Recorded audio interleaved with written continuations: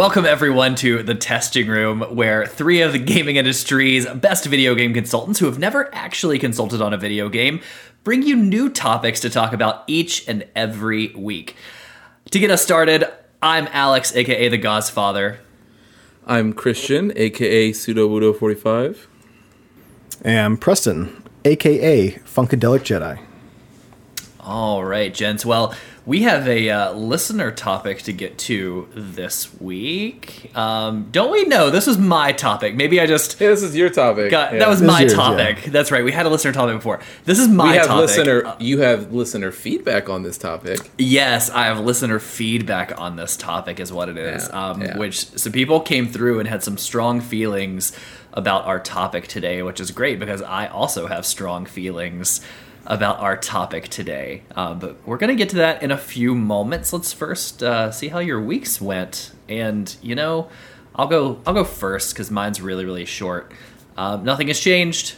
Still on my way to finishing the game I've been playing for a while. And really haven't had a whole lot of time to play too many video games. I did read some comics, though, Preston. I read a new Suicide Squad Hunts the Joker, which is... Oh, that sounds fun. It's a DC Black book. It's good. Okay. I see Christian's dull face, who is completely lost in this conversation because he doesn't read comics. That'll change. We'll see, one day, man. Christian. We'll get you into something. We'll get him into the Alien one. It's going to be the Alien one, I guarantee. Speaking of comics, I think we have a guest coming on in a couple weeks. We got in touch today, and They are a comic guru. And maybe he can help us, Christian. He can help you find something that you might want to read and get into while he's here hanging out with us. Pretty sure I know this man. You do know this man. But that's my week. Really, I haven't had a whole lot of time to get into stuff. So how about you? I can go, and mostly because I want to call out Alex because he's a liar, and it's okay. Because listen, dear listeners, America, we have something to admit on this podcast, and we are just going to say it, all right? We all played a game this week. You're going to bring it up. Of course I'm going to bring it up. I wasn't going to say anything. It has nothing to do with the fact that my fiance might have threatened to hold a gun to my head if I didn't bring it up. It's fine. So we'll see. Oh, she forced you to bring it up? She was like, you have to bring it up. Alexa was like, you have to bring it up. You can't lie to people. We're not lying to people. The way that we've talked about this game, she was like, it's a lie of omission if you don't say anything. Yeah, you're not wrong. Yeah. Okay. Yeah. It is our week. So, yeah, this was our week, too. So, to be fair. to be fair, I have played 2 games this week. No, and you know what, 3, actually, because Preston and I we played some Guilty Gear. Anyway, before we get to that, though, we did. The elephant in the room. The 3 of us are back in Destiny 2. And folks... Back in, strong word. I mean, I'm giving it a chance. Look, but we'll talk about it week. I'm just going to say I can neither confirm nor deny that I'm it's, playing. So far, it ain't bad. It ain't bad. It's not. So, I'm gonna go in. I'm gonna give some light thoughts here. Everybody, well, you know, this could be its own topic, honestly. I'll have my own take later on, too, yeah, but I'll keep it short as well. But wait, what could be its own topic? How much we hated this game for so long? No, honestly, and how much we railed against it. Yeah, like the journey with this game, right? Like, because, you know, it's, you know, on the podcast, we've only railed on it for the last, you know, couple months, because that's how long, or how old this podcast is, but in general, we've been ragging on this thing for like 3 years. I had to apologize to somebody this week because we downloaded this game because they texted me, I don't know, a month and a half ago, and we're like, hey, I just got an Xbox again. I downloaded Destiny. You should get back into it. It's good. And I responded back and said, hey, I appreciate the offer. I can never pick up that game again because I hate the way they've treated their player base. Yeah. So I did text them this week and apologize. No, I wasn't wrong at the time. Now, I will... So, to be fair, in this process, no money has been spent. No. True. Yeah. So... Well, Game Pass monthly subscription, but that's a sunk cost. It was already there. Yeah, sunk cost. I've already been paying for that. So no money has been spent except for $8 that Alex spent. No money has been spent, and It's an experiment that will give an answer to all of us. So, Yes. So yeah, we'll know if it's ever needed again. So, there was no financial stuff handed out, but honestly, it was a couple different things. We had the nostalgia episode last week, and I do blame it on you, to be fair. And You mentioned I it. did, yeah. So I did make a joke about us installing it, and then it became very real by the end of the episode. But what's funny is I will say they have made a lot of really good changes. So before I go any further, so Destiny 2, for people who don't know, is a mix of a first-person shooter and a MMO game. So, massively multiplayer online game. We've talked about these before, like with Final Fantasy, World of Warcraft, things like that. And it sort of splits the difference between both genres and tries to sort of like bridge the gap between them. That's my opinion. I know some people really think that it's a full, like, Bungie is very much under the opinion that it's a full MMO. I can say as somebody who's played those games, it's not, in my opinion, but that's, I think it splits the difference. I feel the only thing that makes it like an MMO, or that I think is an MMO, would be like Guild Wars, to where we all hang out in a hub, but then we all go out and do separate things, and you sometimes see other people. Yeah. But it's like Diablo's EverQuest. kind of like that. Yeah, exactly. But sometimes Diablo like something like doesn't EverQuest. Diablo doesn't bill itself like an MMO, right? It bills itself as a dungeon crawler. And like what we consider a true MMO is there's no disconnection from the people in your server in the world. Like you will see them at all times if they're in the same location. There's no separation. Mm-hmm. But this has separation. So the thing is we obviously went radio silent on this game. We never kept up on it at all. Mostly because there was a point, and I think even there's a lot of people in the community that would agree that they made some bad choices for a little while there that didn't particularly sit well with a lot of that player base. And for right now, what it seems like is that after they split off from Activision and Blizzard, which honestly is a good thing, obviously, for some of the for our listeners who know, obviously we've been covering that.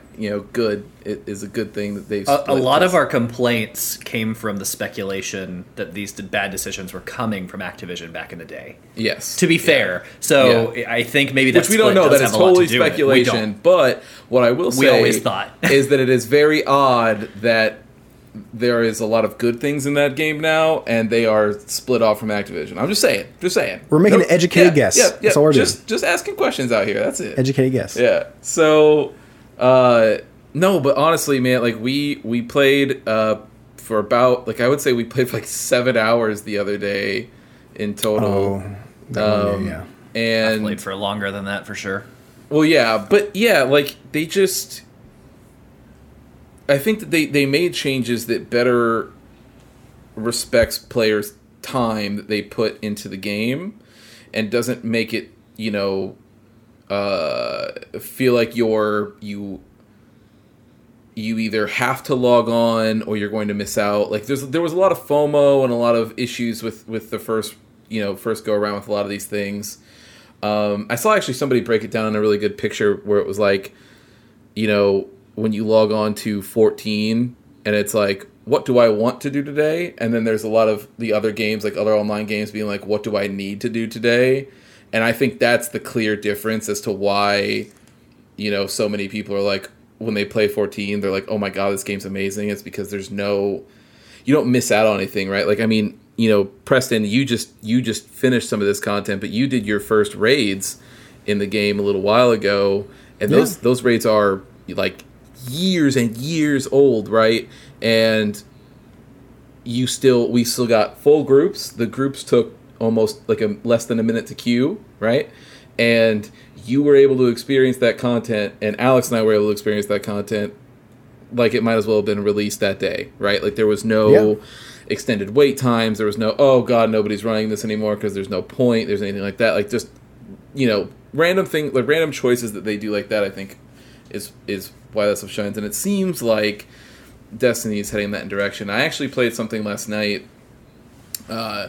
So I won't say the person's name because I don't know how they feel about it, but acquaintance of Preston and I has been heavily into that game since the start and has never left it. And so he was actually taking me through some of the content called dungeons, which I didn't know was a thing, but apparently what it's doing is sort of bridging the gap between like a strike and a raid in that game.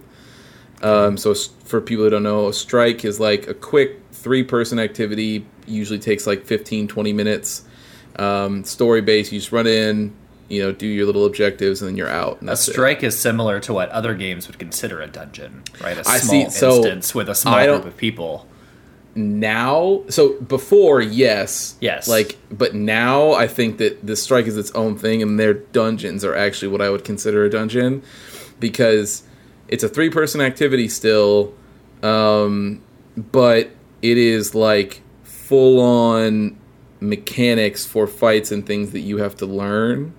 Okay. As opposed to where a strike in Destiny, you were able just to go in completely, like whatever, just shoot and you're done. There's nothing in depth, right? Yeah. Whereas like this content is really, like, I was blown away by it last night, I'll be honest. Okay.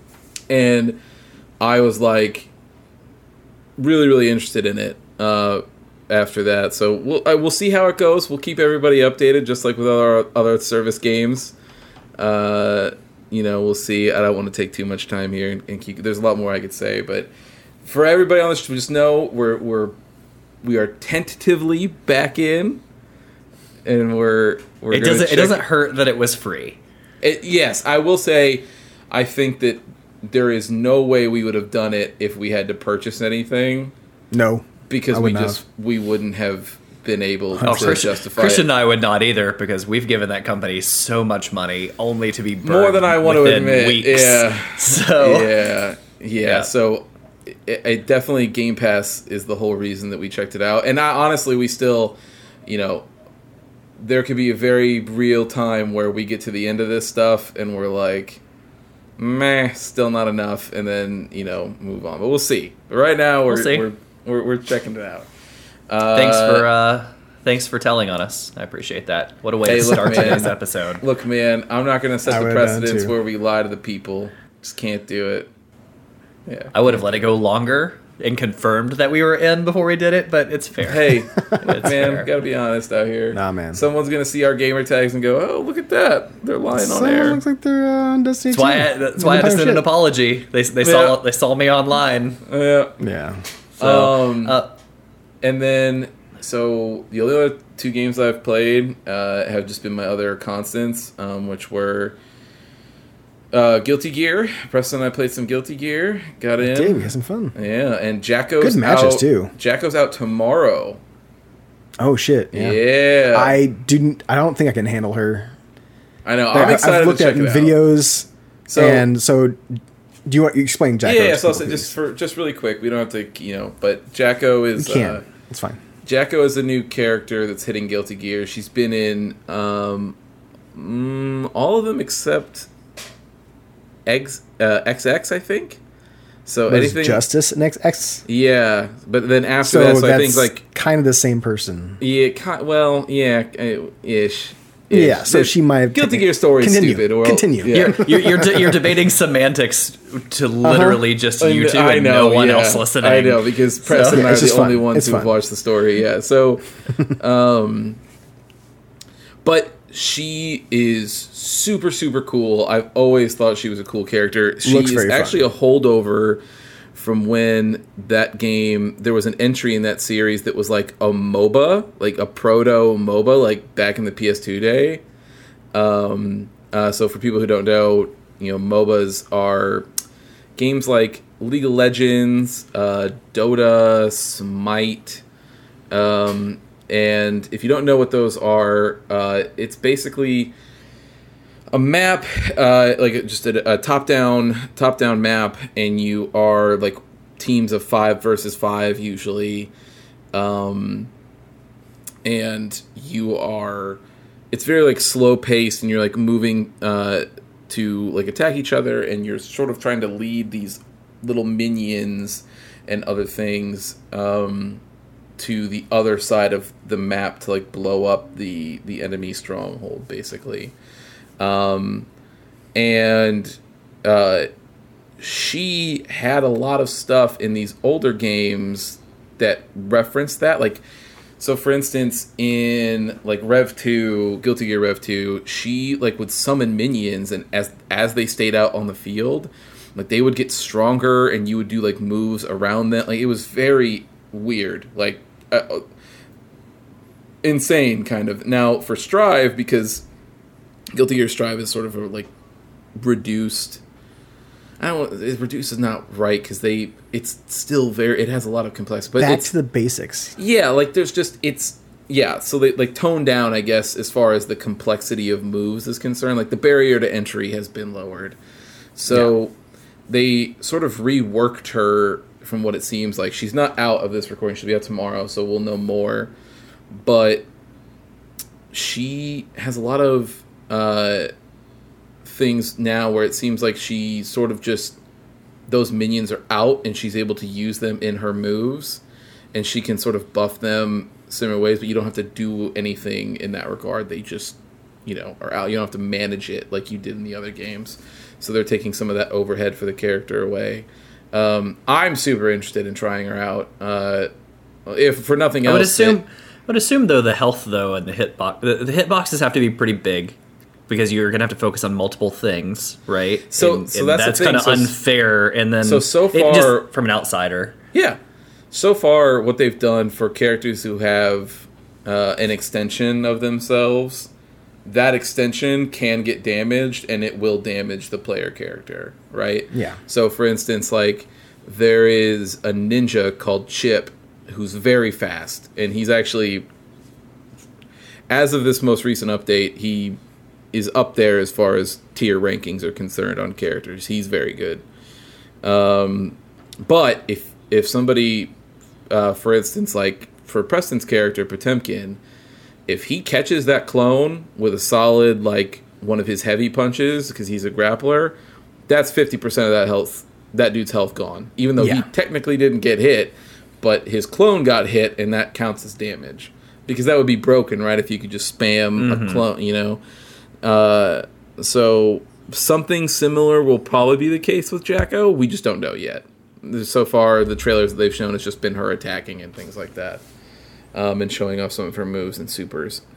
And then the only other game that I've been playing is 14. Obviously still grinding that out. Still good. Still probably the best. Some sweet mounts.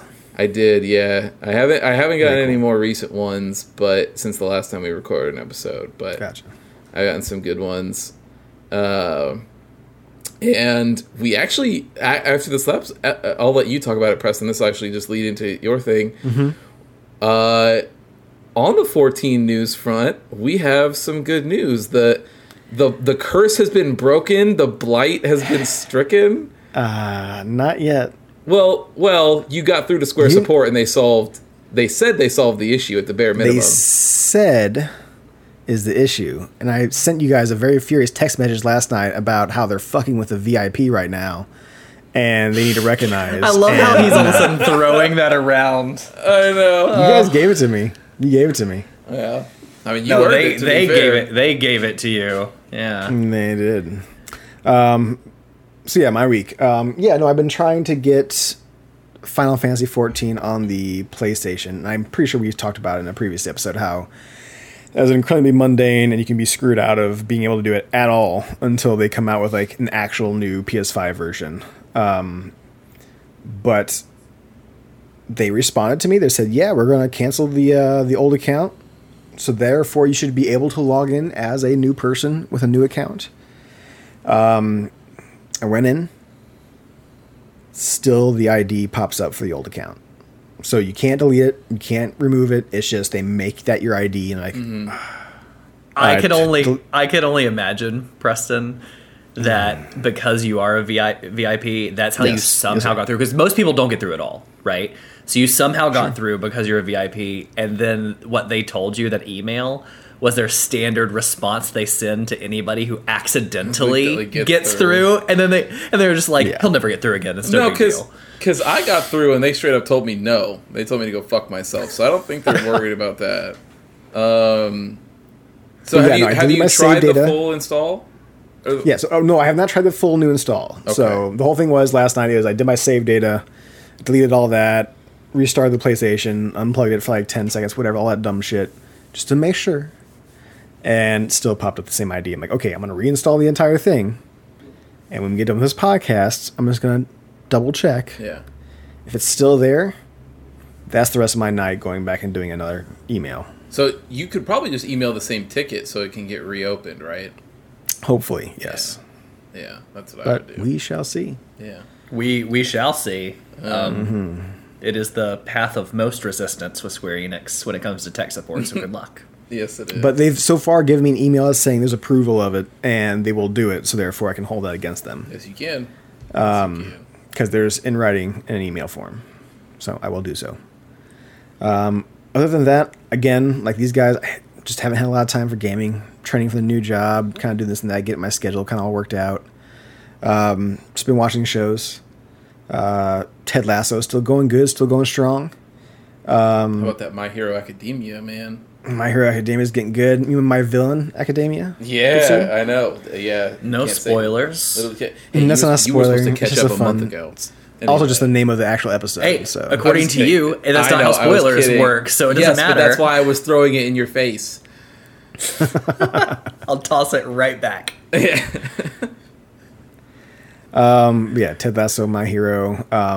The new What If series from Marvel is actually really good. Probably talked about it a little bit last time, but the new one they just had this last episode was a pretty weird change to learn how to do stuff. But I'm interested to see where it goes. It's got good, decent animations. That 3D animation, again, not doing a horrible job with a 3D animation, which is nice. But they got so many of the voice actors back. It's a shame. I was confused on that. Like, yeah, they got some of the voice actors back, and then they didn't. And then for some voice actors that they seemed to get back, I couldn't tell if it was actually all new dialogue or if they clipped together dialogue from movies they were in, which is kind of cheating, in my opinion. Let's say you see Robert Downey Jr. on top of the donut with Samuel L. Jackson down there. You might hear a word or two that was also in that movie. So did they re-record it? Did they go back? From what I understand, they had those actors in a studio at one point, so they could have just done it. Okay. But there's sad things like I remember seeing Batista talk. Someone asked Batista like, well, "Hey, why weren't you doing the voice of Drax?" And he's like, "No one asked me." I was telling Allie that the other night. Sucks. Yeah.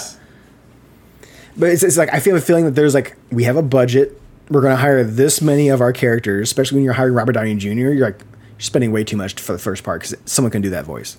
But you're spending so much, and they're like, okay, Drax is in there for maybe two sentences. We don't need to hire Batista to come in and do the line. But I feel they should. Yeah, they have the money. I agree. Get Chris Evans too, which was weird. I agree with the budget stuff usually, like when it's a small, like you know what I mean. But like this is Disney. So like, yeah, this is Disney and Marvel. Yeah, like you were already hiring Robert Downey Jr. for the last 10 fucking years, like for sure. And you are like a bazillion-dollar company that owns half of North America. Yeah. So like I really don't pretend like you can't afford it. Yeah, like I have a hard time feeling like that's I don't know. All the voices.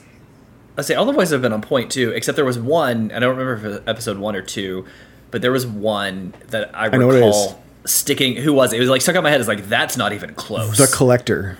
Yep. That's what it's not Benicio del Toro. No. It's somebody, but he's not doing Benicio del Toro. Which not to me, on close. The story, the reasoning for it, I kind of accept it because it's a completely different personality as well. Sure. The one sad and kind of cool thing is, I guess, this is the last thing that Chadwick Boseman did before he died. So when you see T'Challa there, that's Chadwick. That's cool. There's a second episode, so when we watch episode 2, get ready for the feels. I'm going to tell you right now, you're going to feel it.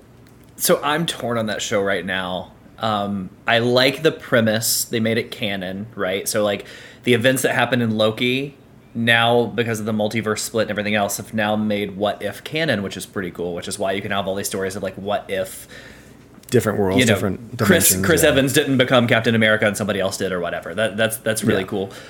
However, they've done two things where I'm a little worried about. Did Bucky become the captain because he's the cooler one of the two? No, he did not. Bucky is the cooler of the two, but he did not. But they keep tugging on these threads, which makes me wonder: are you setting these threads up in episode 1, 2, 3, 4, 5 that you're gonna come back to 3 and 4 seasons later? Because that would be fine. Or are these self-contained what-if stories that don't really go beyond? Because if that's the case, that's dumb and annoying. So the second thing that annoyed me is what they did with a character in episode 2. I really liked Chadwick Boseman's performance, but there was a very familiar big bad that made a reappearance in that episode, and they completely took away was it Darkseid? All the stuff that made him cool in this second episode. And no, Darkseid is the wrong universe. That's DC. Darkseid.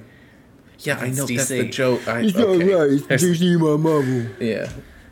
Yeah. I don't know. You don't read comics. Okay, I know who villains are. I watch Saturday morning cartoons. I've seen the animated series. You know what? That's fair. I've watched every single episode of the Justice League animated series, and it was very good. So, Preston, I don't know how you felt about that. Like, I like the series as a whole, but the thing in episode 2, I wasn't a big fan of. To me, it's different worlds, different dimensions. I can take it or leave it. It's fine. I mean, the third one was the weirdest one to me, so it's fine. What's that? Mm-hmm. I mean, that's the whole thing around comics, right? Is that like it's self-contained, random? How many times has Wolverine die or the X-Men all die and they reboot the X-Men or some shit like that? Yeah. Like it happens a lot. No. There's stuff happening in DC right now that are the result of things that happened in the New 52, which was before this Rebirth event that happened 2 years ago. Yes. And even before that, right? So comics, though some episodic things may happen, oftentimes they carry arcs for a very long time. Even something like Future State.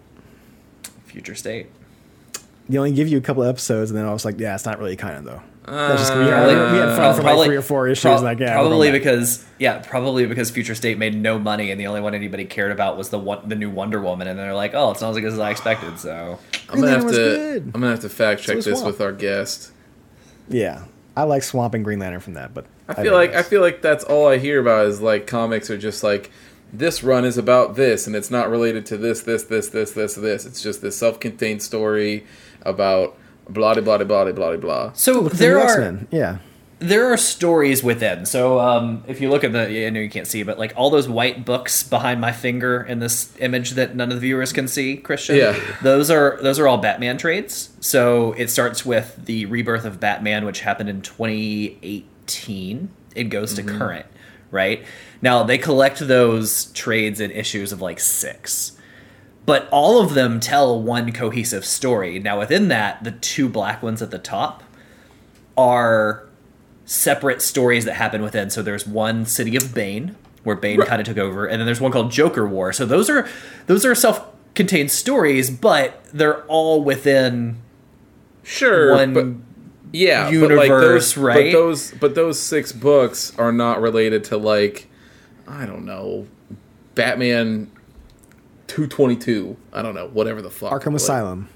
Sure, they're probably not related to something that far back. Now they do cross over into other things, like book number 2 or book number 3 ties into things that happen in Flash Rebirth, and like they did a crossover event and stuff. That's cool. I mean, there's thousands of Batman issues, so yes, you're correct. Like things don't go all the way back to the 40s. Sounds like I'm right once again. Anyway, sorry, Preston, for Alex interrupting. Okay, you. No, you're fine. But the one thing you're talking about when you're talking about what if, like you didn't want them to be like standalone, just episodes for funsies. There was a trailer for something that I think is going to be one-off funsies, which is Star Wars Visions, which I shared with you guys. That looks fucking phenomenal. Man, okay, let's talk about this. So for everybody who doesn't know, and honestly, one of the photos this week for this post, when we put this up, is going to be a still from this show so that people can see it. But I don't know about that. I am in control of social media, and Disney will take that shit down in a That's not true. I'm in control of the Twitter, so I'll take a screenshot and put it on there. You were going to get... All right, well... Say goodbye to Twitter, everybody. From now on, if you want to get a hold of us, get a hold of us at Testing Room Pod on Instagram and at Gmail. No, they released those images out. I'm not playing the video. Yeah, And also those posts aren't monetized, so they can't do it. There's nothing. Yeah, we're fine. Yeah. Anyway, Disney stopped a 13-year-old child who died from having Spider-Man and a quote on his tombstone. You think they're gonna care about your Twitter post? Gone. That's wild. I actually didn't know that, and they are huge scumbags for that. Yeah. But I still, whatever. We're trying to get him to watch read comics, man. But here's the thing. That Star Wars thing was fucking rad. So sick, and it was bar none, and I mean easily with the coolest Star Wars thing I have ever seen in a long time. Go ahead and yeah. So for you guys who don't know, Star Wars Visions is a new show that was announced by Disney Plus. Obviously involves Star Wars. But if you've ever watched The Animatrix or Batman and Gotham Knights, which essentially are collections of something within a universe like Batman or Matrix that they give to, let's say, 6 to 10 artists to do an episode apiece. Hey, we like your animation style. We like your stories. Give Batman a try for 30 to 40 minutes or 20 minutes. And they do that, and they have a whole movie or a whole series, show of here's this studio doing a Star Wars episode. Here's this studio doing their Star Wars episode. Doesn't have to tie into the canon and be all crazy. As we saw, there was at one point, I'm pretty sure the image that Christian is talking about is this lady who has 4 arms and does the kind of Grievous style, but they're standing on top of a Star Destroyer with out no in space, masks on. no helmets. Hated it. Don't care. God, you're so wrong. Care. I'm a huge Star Wars fan. I hated it. Oh God, you're one of those people who's like, respect the canon. Respect the canon. Nope, not at all. I just thought it was dumb. I thought that is so rad. She said there's spinning lightsabers in space, deflecting ship bullets. And you know what? I bet they do. I bet those Star Destroyers are still in the atmosphere, and they're just aiming towards the sky with clouds. I don't even let it go all the way. Let it be. I cannot wait for that to be it. And let her summon force powers and jump off the Star Destroyer and oh, they're gonna bounce between Star Destroyers. Yeah, they're jumping off of them just do it. Go all the way. Son. Yes. I thought it was so sick. Let's go. Yes, it was amazing. I saw it and I was like, "This is the coolest thing Star Wars done for me in so long." Because the problem is, I think when you're going to do one-off things like this, I think it's important to go balls wild. Just go wild, because you've already established that it doesn't matter, right? You've told people, hey. This isn't going to be canon. There's not going to be any in-universe, repercussions for anything. It's literally just, we think it would be cool if X, Y, Z. And that's what we decided to try to do. I like Star Wars. I do it with my animation do it, man. Go crazy. This is, it's this. I when people get all uppity about this. And I don't mean you, Alex. I'm not saying that you're being uppity. I know you just didn't like it. No, you're kind of looking at me when you're saying it. It sounds a little directed. It's doing a show. I have to look at you. But I'm just saying, I think that, so there's a clip that always went around that, literally got to me to my core because it pissed me off so much. But in Devil May Cry 5, which, everybody who's listened to the show so far has known that I'm, a huge Devil May Cry mark. I think that whole series is great. It's very anime out there. It's awesome action game, and there's a scene where somebody is playing Devil May Cry 5 for the first time, and they get to the part. Now all of us have played this here, so it's no spoilers for anybody on the cast. But if there's anybody who wants to get to Devil May Cry 5, and I'll make this quick, literally timestamp it for 30 seconds, just. Skip forward 30 seconds and I'll be done. I'll let them know. But the scene where, Dante does the Michael Jackson thing and he's dancing back and forth. I'm going to make sure to fill the whole 30 seconds here. But he's dancing back and forth. He's doing the Michael Jackson. The lights are coming down. He catches the rose and da-da-da-da-da-da. And everybody in universe, Nero and Lady and Trish are all looking at him what in the fuck? This, he's, and then nobody gets it, and it's this whole thing, and so that scene happens, and now we're past the spoilers, everybody. So that scene happens, and there's some guy who's like, oh man, my stream's been telling me I gotta play this game, blah, blah, blah. You know, everybody said it's a cool action game, so I'm gonna play it, I'm gonna check it out. That scene happens, and he gets like so upset, and he's like, who is this guy? He's so fucking stupid and lame and blah blah blah blah blah blah blah blah blah. And it's like, bro, just let yourself have fun. Like, he's like, this is weird. Like, he's dancing, it's weird. Da da da da da. And you're like, I get calm down. I get that though, right? Like, because it does pull you out of the immersions in some instances. Bro, Dante, Dante is it. literally wacky wahoo pizza man. Like, that is but literally you don't know his that. character. But you don't know that if you haven't played any other game. So if 5 is your first experience, and it's somewhat of a darker tone, and you're not used to those scenes that have happened in past games, I could understand. We're empathizing here. I could understand why, you know, somebody would be like, that completely broke the immersion for me. What's going on? I though think that's different. Through that moment, like up to that moment, there is many moments in Devil May Cry 5 where Dante is being just a big, stupid, dumb idiot. Not even just looking directly in the camera, like, look at how ridiculous I am in the face of this giant catastrophic thing that's happening in world. Like, wahoo, you. Like, he literally, no. I don't. You made him just sound like Mario. Like, wahoo! That is him. But either way, but my point is that I think, like, while it is a little different, the attitude is the same, is what I'm saying. Like, you see this cool thing happening on screen, or this fun thing happening on screen, and the thing is just like, man, it's not the thing I like. It's not. You're not doing what's supposed to happen right now. And it's like, dude, just. I don't think that was the problem for me. And which, by the way, it is slightly different from the Animatrix in the sense that the Animatrix was canon to those stories.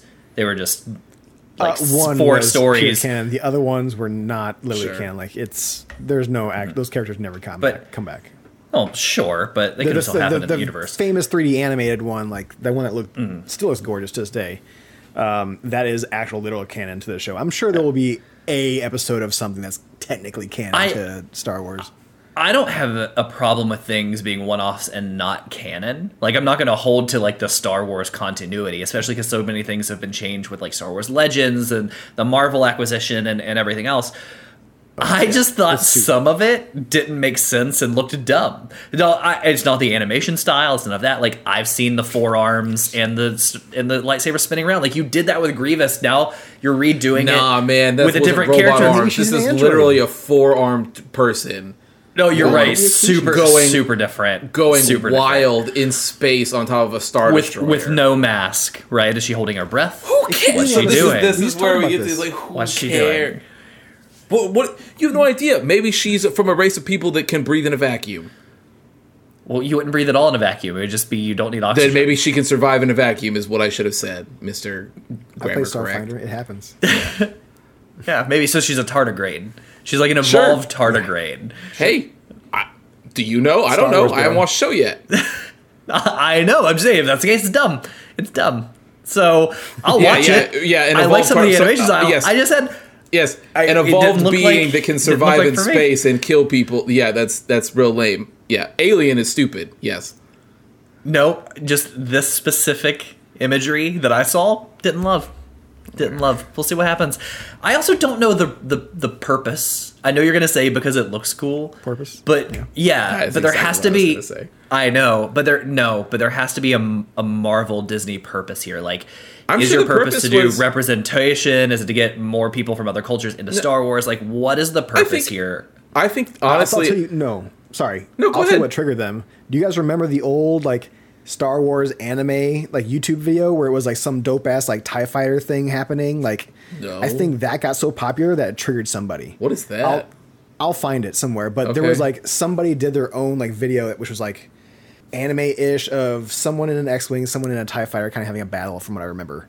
And I think something like that kind of triggered someone to be like, oh, people really like this if we can, like, they love our animation to begin with. We kind of went more 3D. What if we get, like, actual like animators, and the whole thing is like these are well-known studios. Like I sing praise on one of the latest anime movies. I guess latest happened within the past year or so. Promare, I think, is one of the most beautiful fucking anime movies I've ever seen in my entire life. That animation studio does amazing things with their style and their colors, and they are one of the studios doing one of the episodes on this show. And I am so excited. I'm pretty sure they're also doing one with the four-armed person.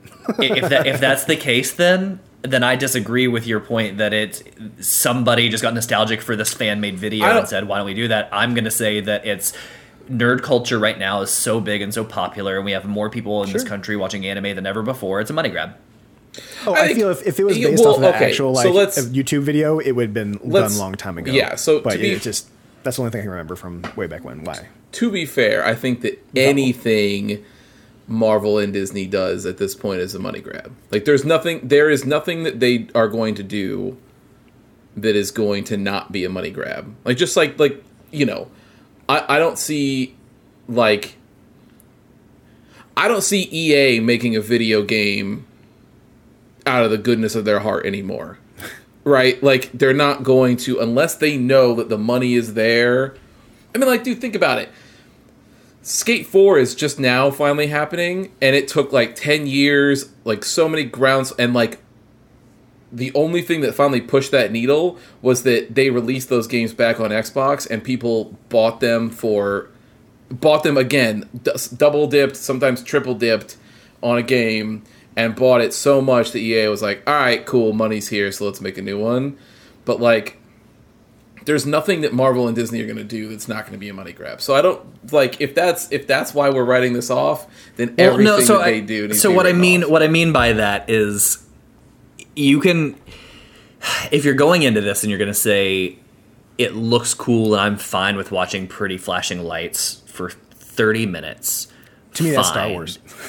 Fine. However, if I'm going to do that, I would much prefer the depth and the moral conundrums of some of those other great shows that are out right now in the anime genre. And I don't believe, and I could be wrong, this could come out in a couple months and we'll watch it and I'll be blown away. Completely different. Sure. I bet you that it's going to be super hollow when it comes to like enemies and everything else. It's just going to be like, look how fun and pretty, and that's going to be really lame to me if that's the case. So I agree with that. If it's like bad writing, there's no saving that, right? Like I think that it's something. My whole thing when saying that I think that like it's cool that they look like they're getting out is that I think all of the parts that I like about Star Wars, and again, I'm not like a Star Wars, so what does my opinion mean?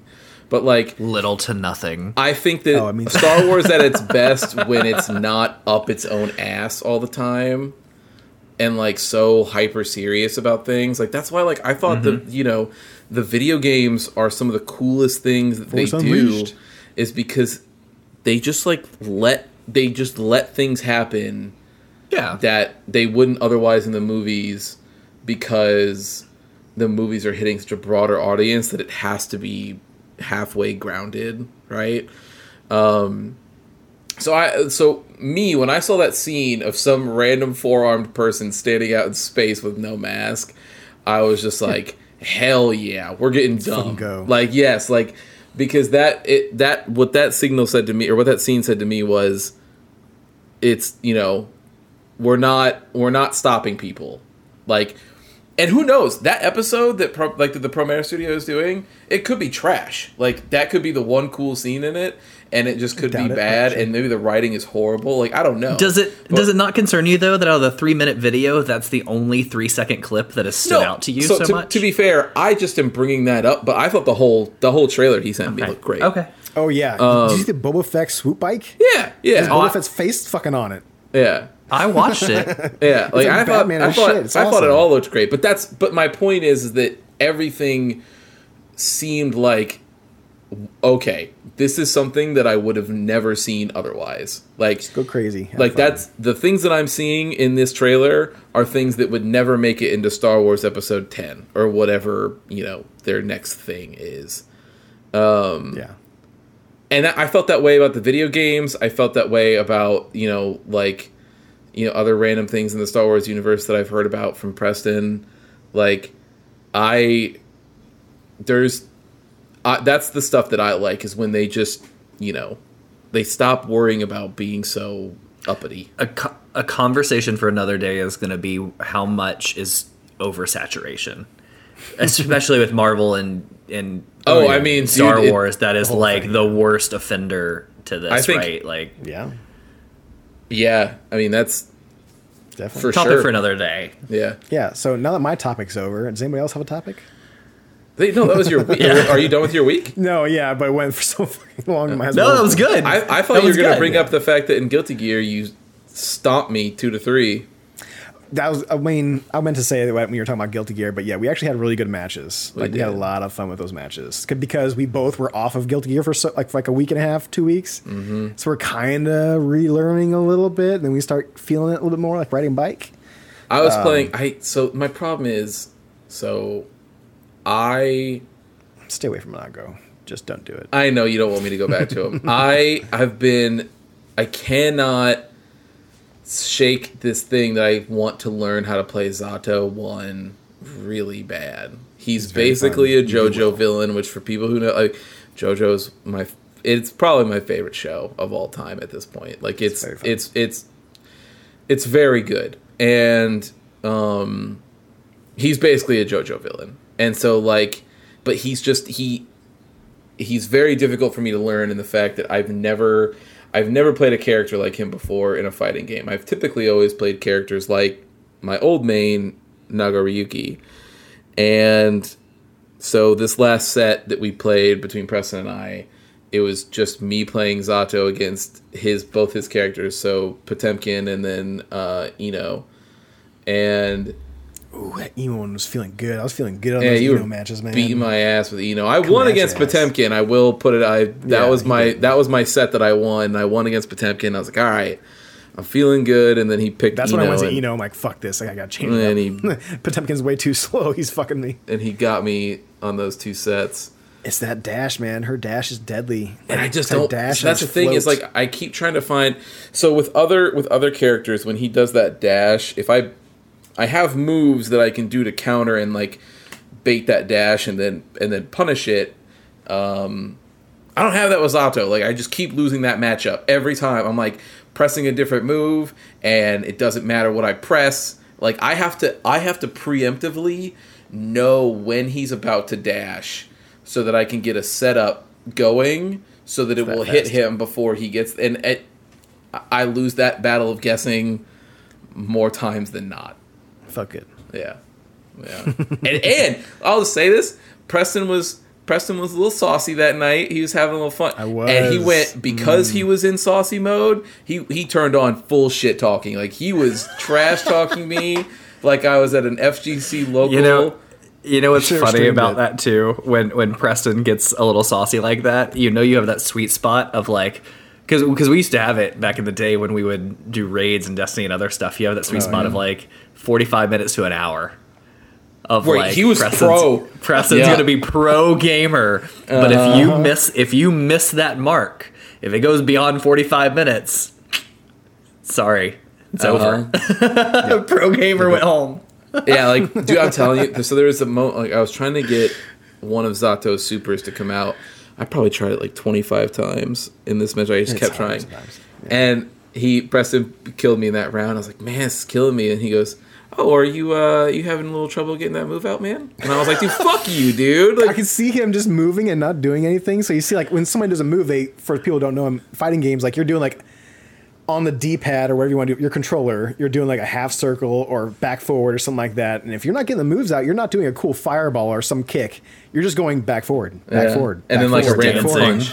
Yeah, I'm like, how you doing there, buddy? Having fun over there? I'm just going to keep on coming in. And I'm like, dude, fuck you, dude. Like, don't do this. Don't do this. It was good. It was a good sass time. It was fun. Yeah, other than that, I haven't played any other games, so you're good to go.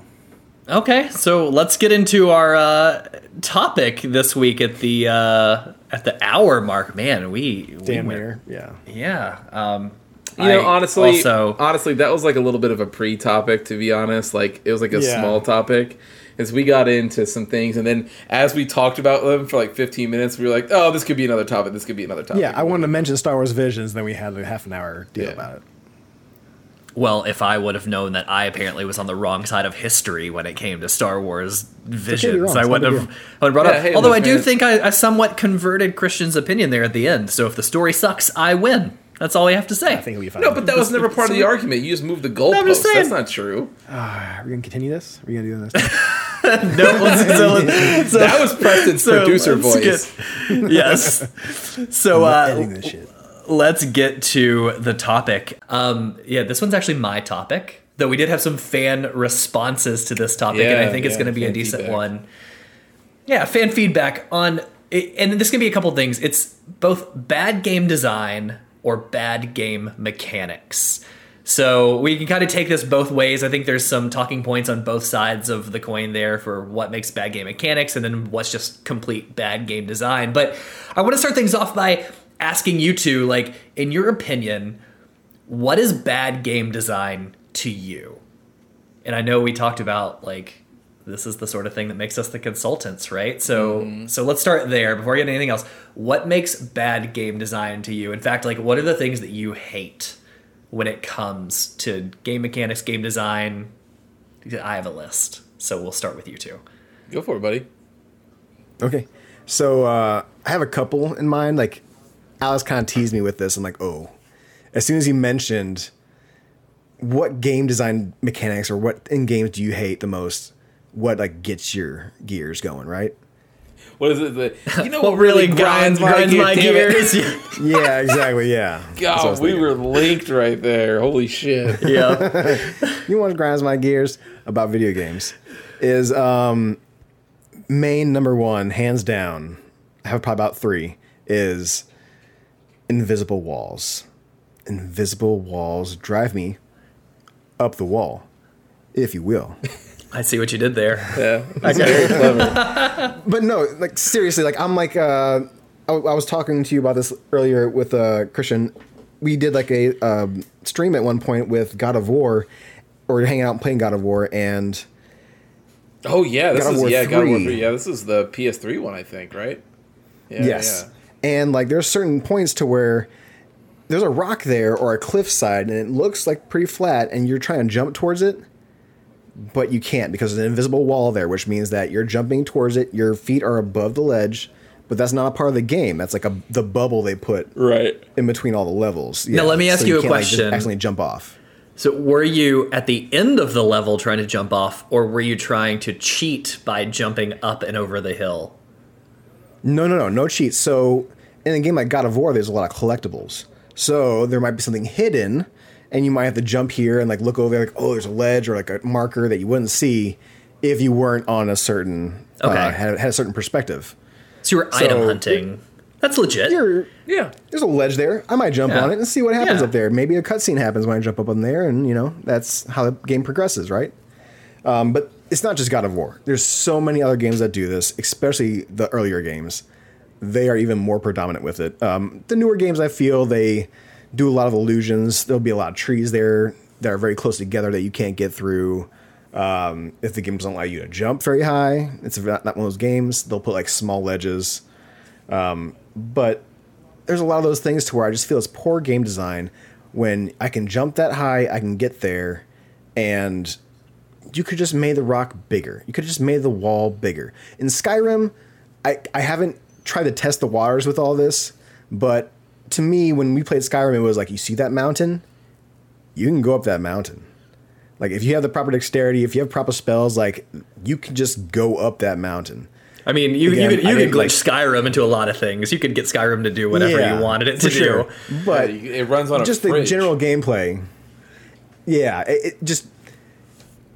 The whole point of Skyrim was you could see it, you could go there. Same thing with Breath of the Wild. I see that hill over there, I can go there. It's too tall towards the edges, therefore you can't get up it. Makes sense for gameplay wise. For as long there's not like a ledge that's like your waist height and you're jumping. You're like, nope, that's the end of the game. Yeah, you can't go there. For as long as I've known you, if a game, if somebody is like an E3, you know, like a games whatever, they come out and their initial pitch for the game is, do you see that over there?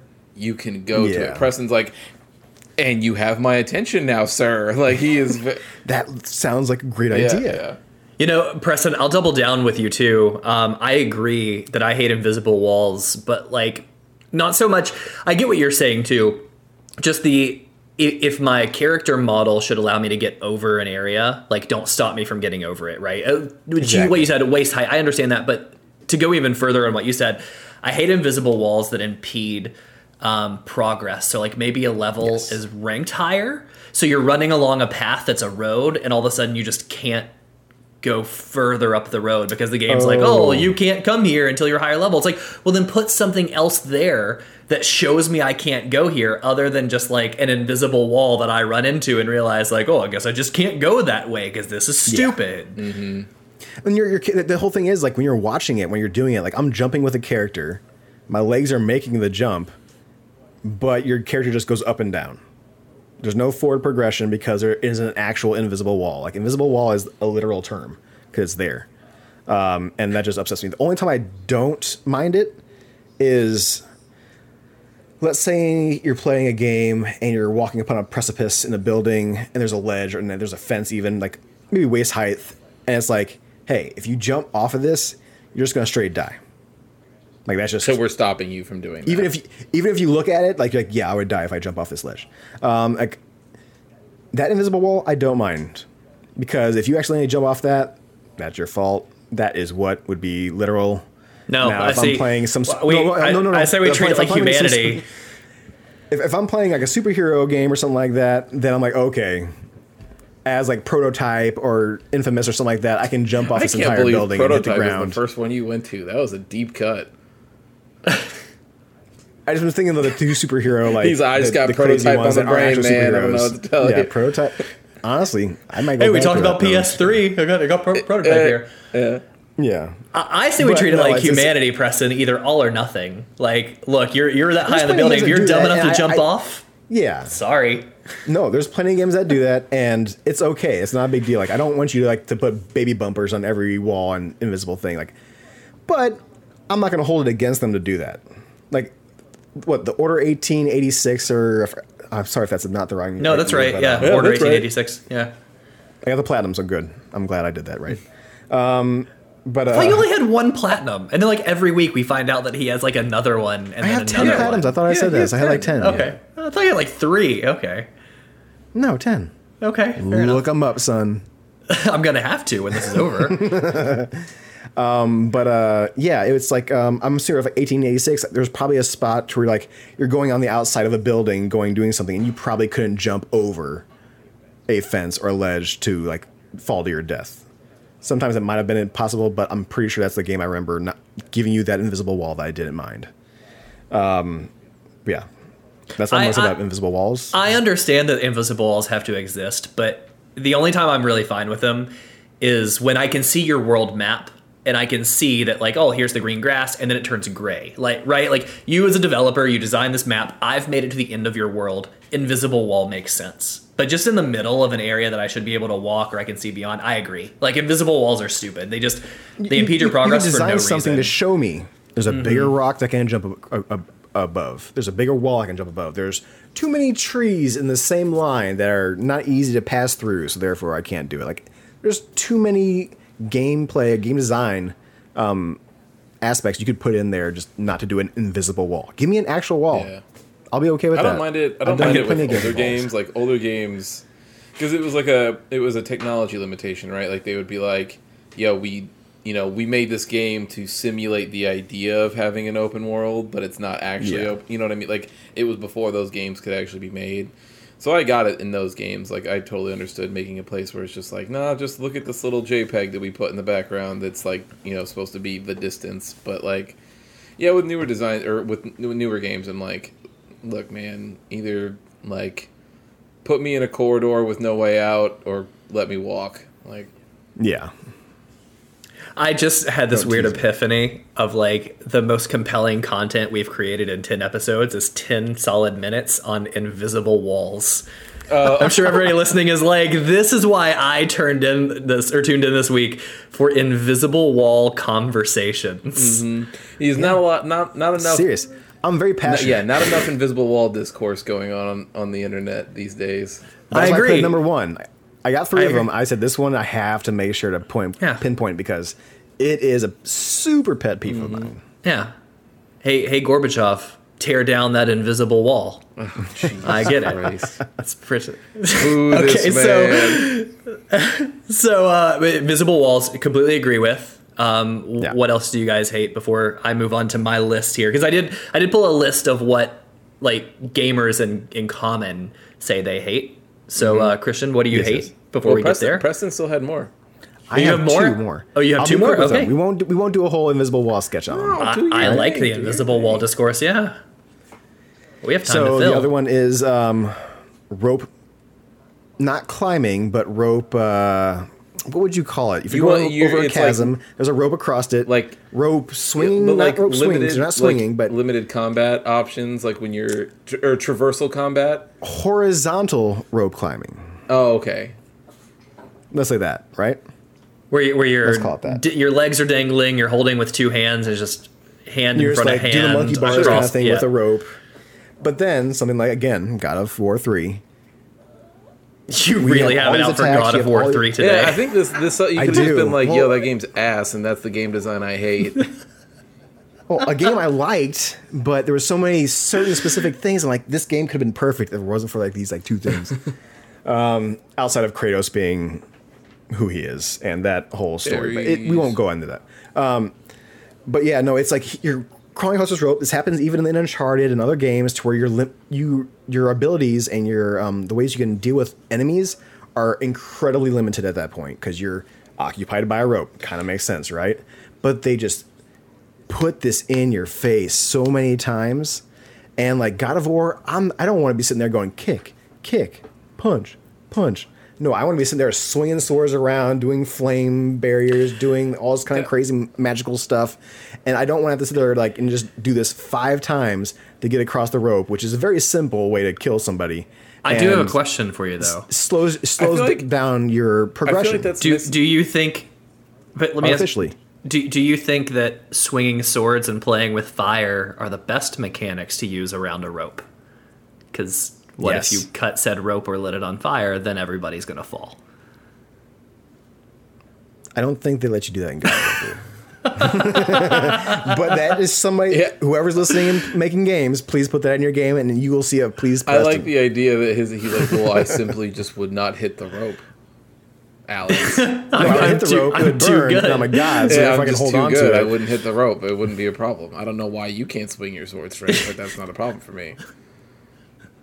Yeah, but that's a mechanic I don't like. It's not like something that I think like you're lazy about. It's just a bad mechanic. The way you're describing though, bad way to slow your progression. The way you're describing though makes it sound like you more so hate having to deal with the like limited mechanics that you get from when you're in the middle of traveling like that, and not so much the traveling itself. It's like it's going to slow down the combat for you, so you're not as like. You don't have to deal with this all the time. It's like, that's not a good way to do it. Mm-hmm. Especially not in the game. Whatever you want to do is fine to me. Yeah, especially not in the game you're talking about, God of War 3, that is a very fast-paced action game. It's Which a lot of swinging, a lot of hits. Yeah, so that makes sense. There's a lot of games like that. Even with Uncharted, like there's sometimes you're walking across a rope and you have to shoot some people down here and down there. I'm like, I'm not being... The one game I don't mind being kind of stealthy in is Uncharted. But like, I'm not jumping and punching people. I'm not pulling a gun out behind barriers. I'm sitting there with a rope going pew, pew, pew, pew. I'm like, that's no fun. So what's worse? Is it worse hanging by a rope and climbing across like you legitimately would, or pulling an Assassin's Creed and dancing across the rope like you're just a tightrope master with no possibility of falling off? Would 100% rather have that. Okay. So just so suspend the belief. It's a video game. Who cares? Let me walk on my hands upside down if I have to, but let me dance across the top of this so I can still use my items. Jump from 15 stories into hay bale. Yes, Assassin's Creed just has things I allow 100,000%. Sure. Okay, I like it. What's your last one? So invisible walls. The last one slow combat. So the last one I've been called out on before, which is the issue I had with Persona 5 Strikers that we talked about, which was you need to tell your gamers, the ones who are playing your games, hey, you should probably level up all your characters, because you're going to need every character in your entire party that you haven't needed this entire game. You've been playing for 20 plus hours. Or simply just put an XP share in your game. Or also, you've been playing a Persona game. That's what you fucking do in Persona. You play with your 4 characters, you have your crew, you have your team, that's who you like. So you play those characters. In this game, you do the same thing. You have your 4 characters, but at the very end, the very last boss, I'm not going to spoil anything about who that boss is or what you do with it to a point, but let's just say... I think the Sony cops are coming to your house. I don't like what you're saying. Sega's coming. Okay, they're sending the actual Yakuza after you. Sony lets me get away with a lot of stuff, and I get very...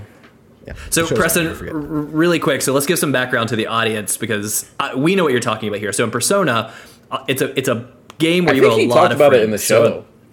We did. I beat this during the show, so everyone has heard my complaints about Persona 5, but it's a game where you play a long time, 140 plus hours, and you play with different characters. You can choose from different characters, but you mainly have 4 characters you play with, and you kind of go through the story with. If you can kind of match, because this person's a fire special person, this person's an ice special person, so on and so forth, for all the elements you can use and have weaknesses against certain characters. You yourself, as the main character, can kind of dabble in whatever they want. So to fill those gaps of what you need, you can usually bounce between and just keep your other 3 characters. Like, hey, I really like this character, so therefore I don't need lightning attacks, because that person does lightning attacks. So you don't need all 7 characters. You play with like 4 of them, which is, I think, what most I play with 3 do, of them and myself. Yeah. So what the game did to screw you here... So what they did to screw you is you're leveling up with your 3, you plus 3, and then you get to the end and they say, sorry, you need better levels with everybody, which means you have 3 very under-leveled people, and they never told you that. So what I did was I played with mostly the 3 other characters besides myself, and I ended up with like 7 characters who were like super under-leveled. And then when you're facing a final boss, there's a 3-section platform to where you have to assign all of your characters to. So 4 characters on this platform, 4 characters on this one, 4 characters on this one. That's 12. So yeah, 12 characters altogether. I had 4. So I had 8 characters that were very under-leveled. Some of them I kind of dabbled with a little bit, and you get a new character, so therefore you level that one up enough, but the other one still has some levels. So there were some characters who were kind of okay, but a majority of them, I would say at least half, were probably level 5 out of the 35 to 50 that I had. I can't remember what the actual numbers were. And then you're kind of stuck because you cannot just quit the boss, go back, do some grinding. Like, that's your save. That's what's happening to you. So what was your option? My option was to suck it up and put high-level characters with each group and hope those don't die. Because if you don't play the other characters, sometimes the enemy kind of just focuses on you. Because you're doing all the special moves, you're doing more damage than most of those other characters. So usually you can kind of pull the aggro, which, for those of you who don't know, which pulls aggression from the other enemies. It's the attention. That's the intention. So, like, I'm playing one character, I'm just doing all the cool, sweet combos with this high-level character. There's some low-level characters kind of doing some things. The only reason why I use them is because they might have the weaknesses to defeat this one platform, because they pull that same bullshit that... I was going to say bullshit. They pull that same stuff that Persona pulls, and there's weaknesses there. I just say bullshit because of the levels they made me choose. But either way, I had a bunch of characters under-leveled. There was no super notification. Don't be wrong. They said, hey, do you want to leave this town? We're going to continue on. And if you want to wrap things up, you can, which there's all sorts of side missions. I'm like, no, I just want to kind of finish the game. I'm cool. I got good level characters. You know, we can finish the game, right? Nah. Well, yes, you can, but it's going to take a long time and a lot of frustration. Yeah, it was a lot. You did, luckily. I played a lot of chess with the characters that I had, and I finally did it. And we've heard that story before, so I won't bore you too much more with that. But those are my 3. Okay. And I get that. Horizontal rope climbs, and the bullshit with don't remind me to level every fucking character I have. RPG, which I think is not sharing. To Christian's point, like, whenever your main characters get a level, so should the people in the back of the game. Or, like the people in the locker room. I get it. Yep. Even if it's a reduced rate, right? Like I've seen just a minuscule amount. I've seen games they'll do like, Final Fantasy is notorious for giving partial levels. Yeah, like they're like, hey, if Pokemon you want to does do, great. yeah, Pokemon just lets you do full levels between all of it, and that's great.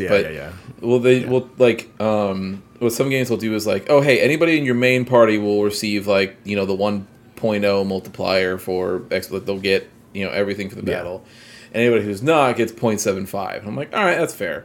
Like that's fine. That way, worse, they're only a few levels behind. Like it's not like it's they're totally underpowered and useless by the time you have to get around to use them. Yeah.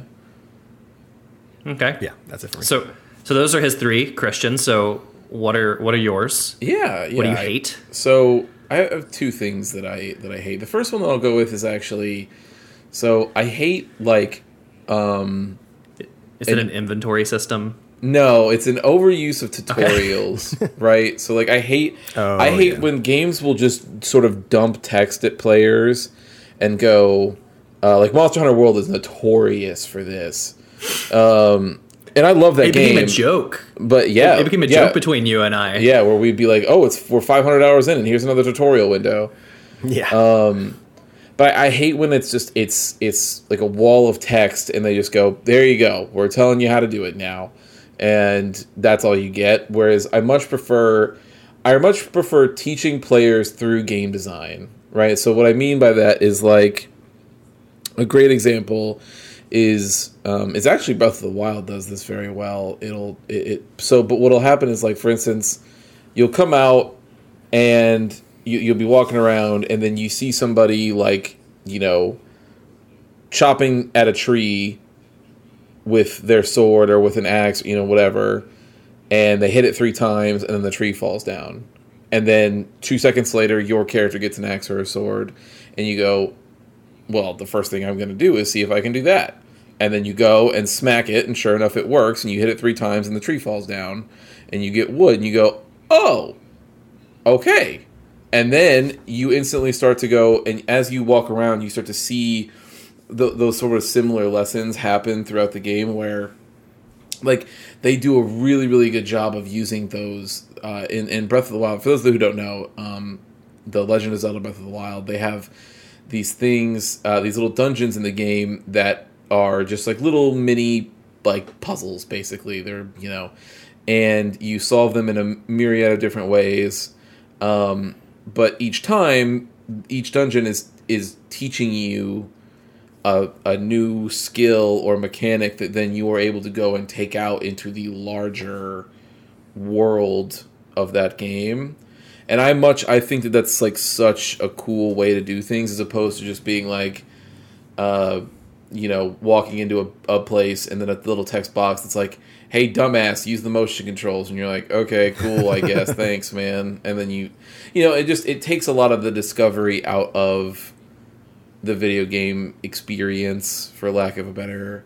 Yeah. Would Preston say, what'd you say earlier, like, baby bumpers, right? Like, it almost... Yeah, makes it a little too much, easy. Yeah. And not easy, because you want it to be accessible to everybody, but it, like you said, it takes the exploration out of the game. Like, for instance, and I think even, because for accessibility purposes, like, it can even go, an easier way, too. Like, Morrowind has it's one of my favorite things in the game. So it's Elder Scrolls 3 Morrowind. So it's like the same people that made Skyrim and Oblivion. It's just this giant open world RPG. Nobody listening is ever going to go back and play it. It doesn't matter. That's not true.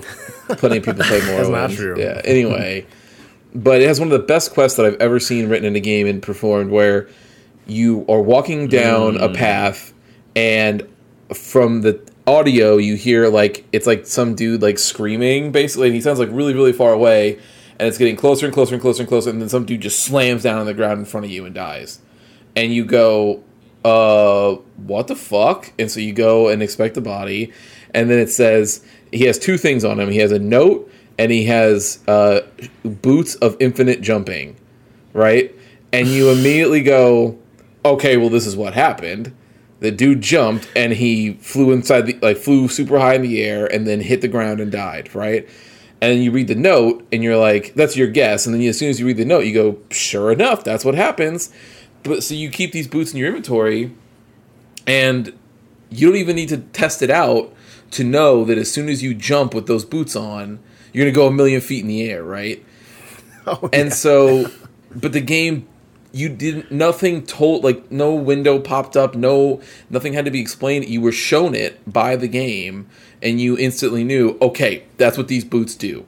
So if I ever get to a situation in which I need to, for whatever reason, jump extremely high, like higher than any other person has ever jumped ever, I think I know what I need to do in that situation. So I'm going to keep these boots, right, for a rainy day kind of thing. But that's the kind of stuff. I think it's really, it's awesome when games do that, and I think it really pisses me off when, like, I think even games that I like still do it, right? Like Monster Hunter World does it. Scarlet Nexus was really bad about it. They always had little tooltips and like tutorial windows pop up all the time. Remember. Yeah. Do this. I'm just like, God, leave me alone with this. Like, you should, your game should teach people how to play it itself, I think.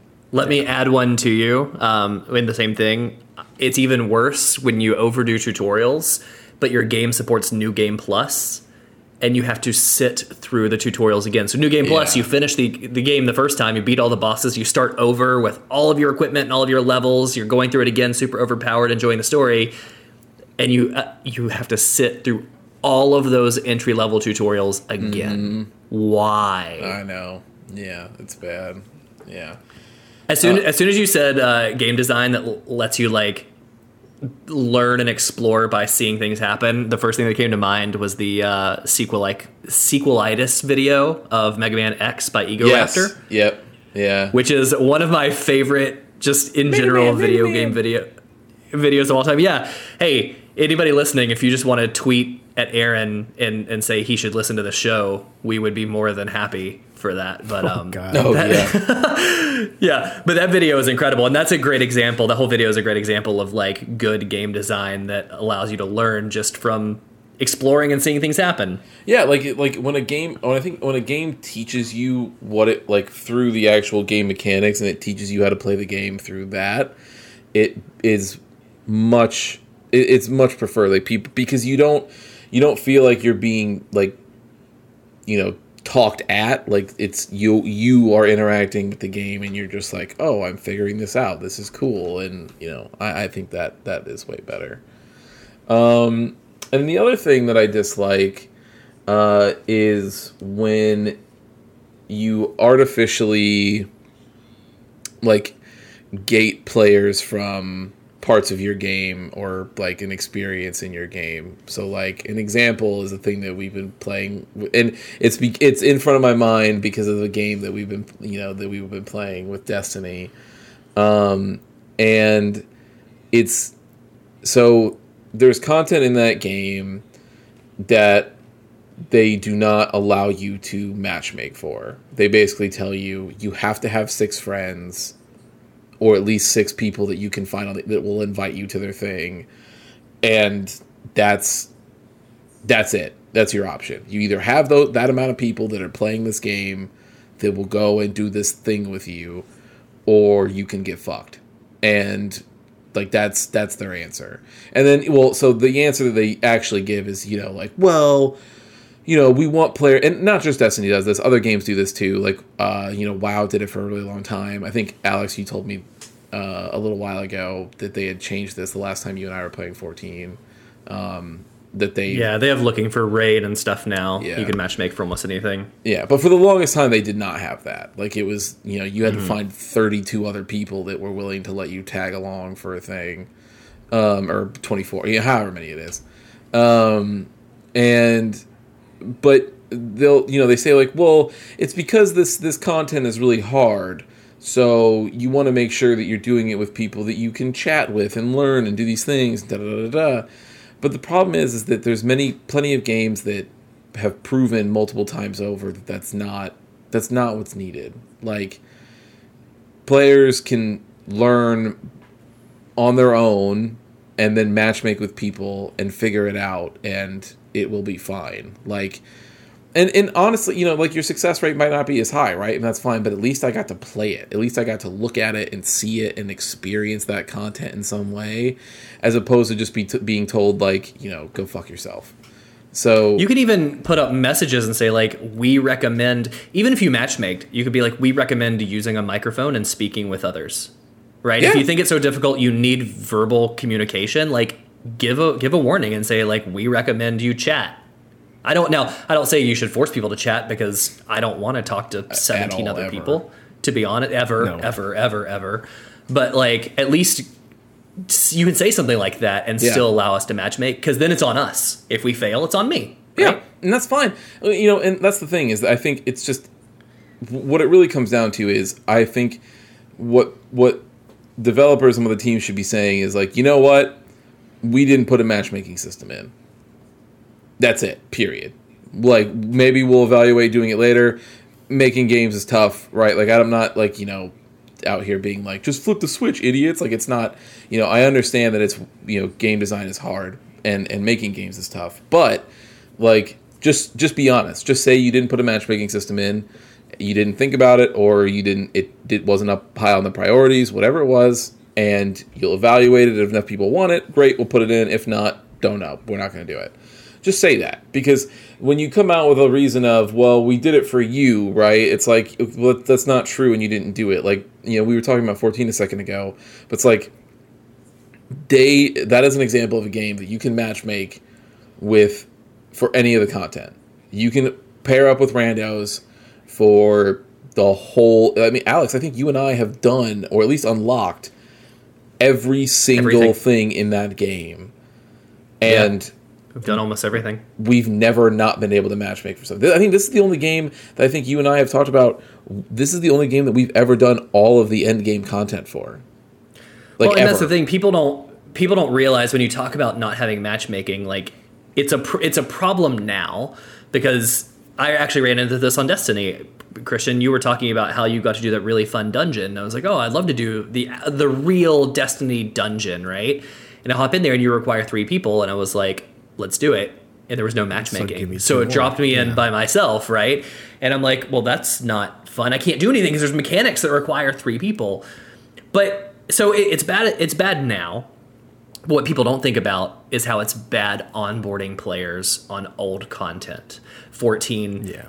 Let's take 14 for example. Final Fantasy 14. There's been 4 expansions. If you don't have matchmaking, and if you're not giving incentive for current players to go 100%. Back and do old stuff, then new players will get locked out of old content forever because there's nobody doing it. So how am I supposed to get 32 people if I don't know 31 others to go back and do this content with me? You can't unless you have some sort of matchmaking. And so not only are you artificially locking people out of current content, but you're artificially locking people out of old content without matchmaking, because nobody wants to go do it. And 14 does a great job at encouraging you to go back and do that old stuff. So like you said, we've had a chance to do everything, and we've never done that in a game even before. In Preston's case, right? Like, he just made it through the base game, and he's in the next expansion with Heavensward. But when you and I were doing those raids together, 2016, right? Yeah. When you and I were doing those raids together, it took, 2 minutes to find a group? If that? No, nothing. Yeah, especially when you were there with something that we needed with a healer, to get into a group, like a high valued class or whatever you want to call it. You got in there immediately. Yeah, 2 minutes max. Yeah. His that's if I did myself. The healer queues, baby. So yeah, that's really bad game design, because it creates a terrible experience for your gamers for your players when you don't incorporate a matchmaking in general. Yeah, for new stuff and but like if you're going to have that kind of or your other option is make everything soloable. If you think that the not having matchmaking is integral to the experience, then you need to make everything soloable. So that and that's never going to happen now. Right, because as games get better, it's never going to happen. You can't design an experience to be completed by one person and also completed by 6 at the same time, unless it scales. Mm-hmm. So as far as main story stuff and kind of getting through a game of an MMO, outside of like special raids to get you more stuff, if that's what you're talking about, I would say the Old Republic did that the best, because I didn't have friends who played the Old Republic. Right. I got through that main game by myself, doing everything that I needed to do to get through that. I played some fun stuff on the side, and I'm sure they have matchmaking now, or even maybe back then, but I didn't even need to do any of that. So I can say that's probably one game I can think of that may. Yeah, I mean, you can also just make that content not necessary. Yeah. But the thing is, how is when all 17 of you players didn't become best friends back in the day, I'll never understand. Oh, you should have all been on a first name basis. Yeah. Thanks. Well, like, I think the thing is even in that case, right? Like, I'm sure the Old Republic did it have an equivalent of dungeons or raids or anything like that? It had dungeons and raids. Okay, yeah. so that's the thing, right? Is you like get special items out of it. You should have because as a player, right? Also Like you're paying points, for it, correct? Right? Like you paid for the game. You're paying for. Like let me see the fucking game that I paid for. Like don't lock me out of a thing because I don't know. I'm saying that I didn't do a lot of that. Bunch of other Star Wars nerds that are going to play the game with me. I'm pretty sure the Republic has a matchmaking. Yeah. I'm just not sure because it's been a long time. Saying, I just mean in general. I'm pretty sure I did things with matchmaking, but in general, yes, I'm pretty sure that's one that doesn't. When it comes to an MMO plus Destiny, because that's how they consider themselves, right? Right. The best content of those games, every cutscene, every trailer, everything you see comes from one of two places. It either comes from the intro trailer or it comes from a raid. Right? So, like, you're getting hyped to buy these games based off of content you only experience with those groups. So, to your point, Christian, like, I paid for the game, let me see it. If you don't have the ability to let me experience that high-level stuff, I miss all the stuff that you made me excited about, because that's where you hide it all. You don't hide it in the story. The story is just, like, those games don't open until you beat the story. Once you beat the story and you have all this high-end stuff, like that's when these games open up. Yep. Yeah.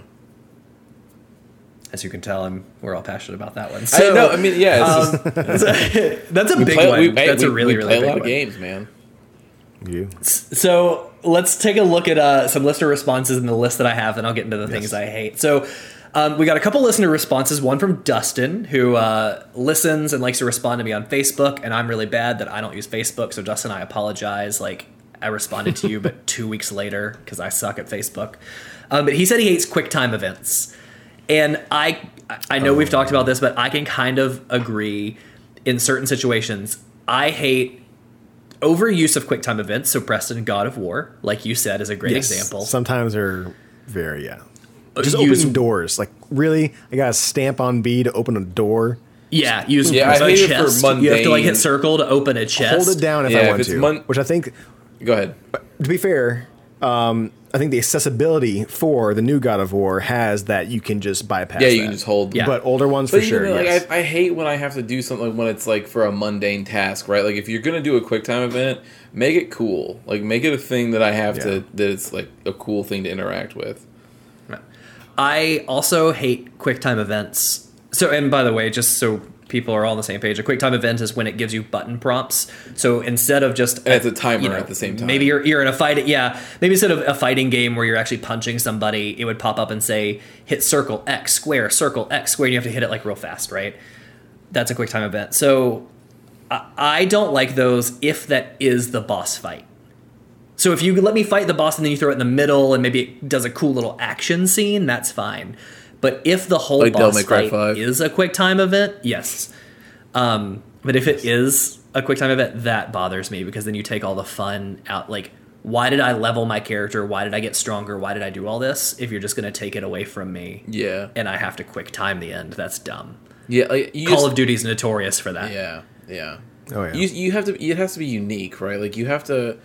And it has to be something so like I remember the first game that I remember like really being entranced by a night or a QuickTime event was with I was watching a friend play Resident Evil 4 and there's a scene in that game with a boss and it's like it's two human people, right? So like with Resident Evil, you know, for those who don't know, it's like a horror game, so it's all zombies and things like that.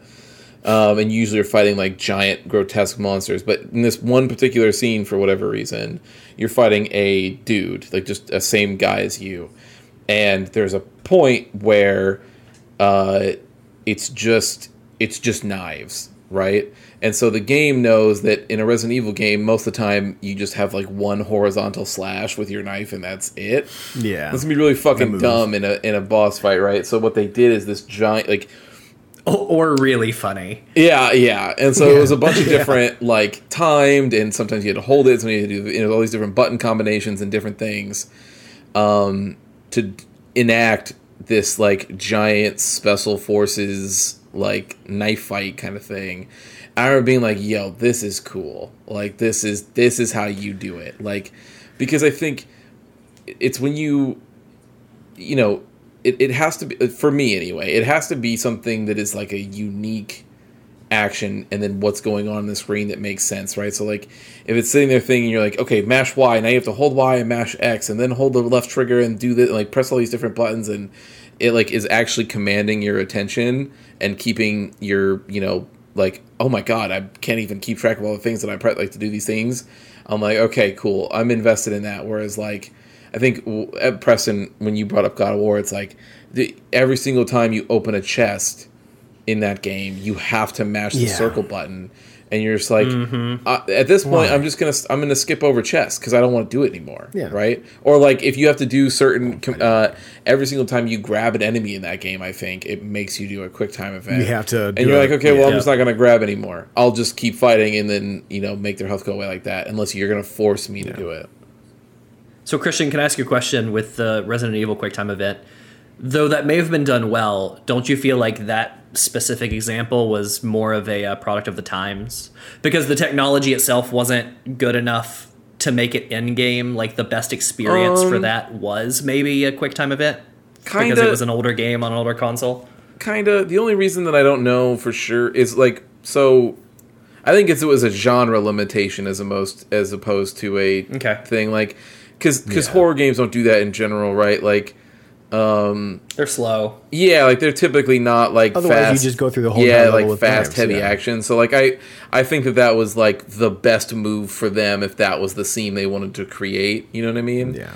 But even then, in games that came out a little later than that, like, I think one of the games that's, like, it's one of my favorite games, probably of all time, like, just because of how unique and awesome it is. But it's called Azura's Wrath, and it's like based off of like Hindu mythology, I'm pretty sure, and it does this. The whole game is QuickTime events, and it's just sections broken up, right? And it's like this thing where, like, the boss fight that I remember is, like, some dude throws like a meteor at the planet. And Ashura, the guy, your main character, you're sitting there, and you're like, you had like 6 arms or whatever, and you're like punching this thing to go back, and it's very anime. It's not based in, you know, reality at all.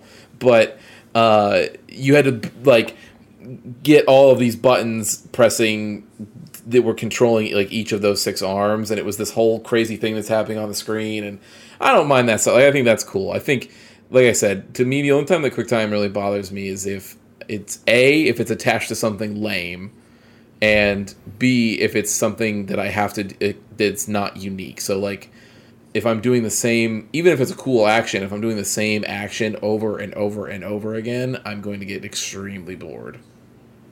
Yeah. Yep. Okay. And then the another one that the listener had, John said motion controls. Yep. Trash. And garbage. there are some. I can say the opposing, but continue.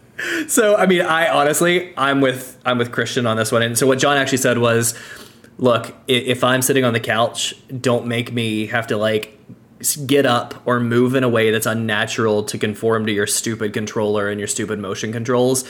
Just let me hit the buttons. And I could not agree more. Just let me turn them off. I have played. Yep. Yeah.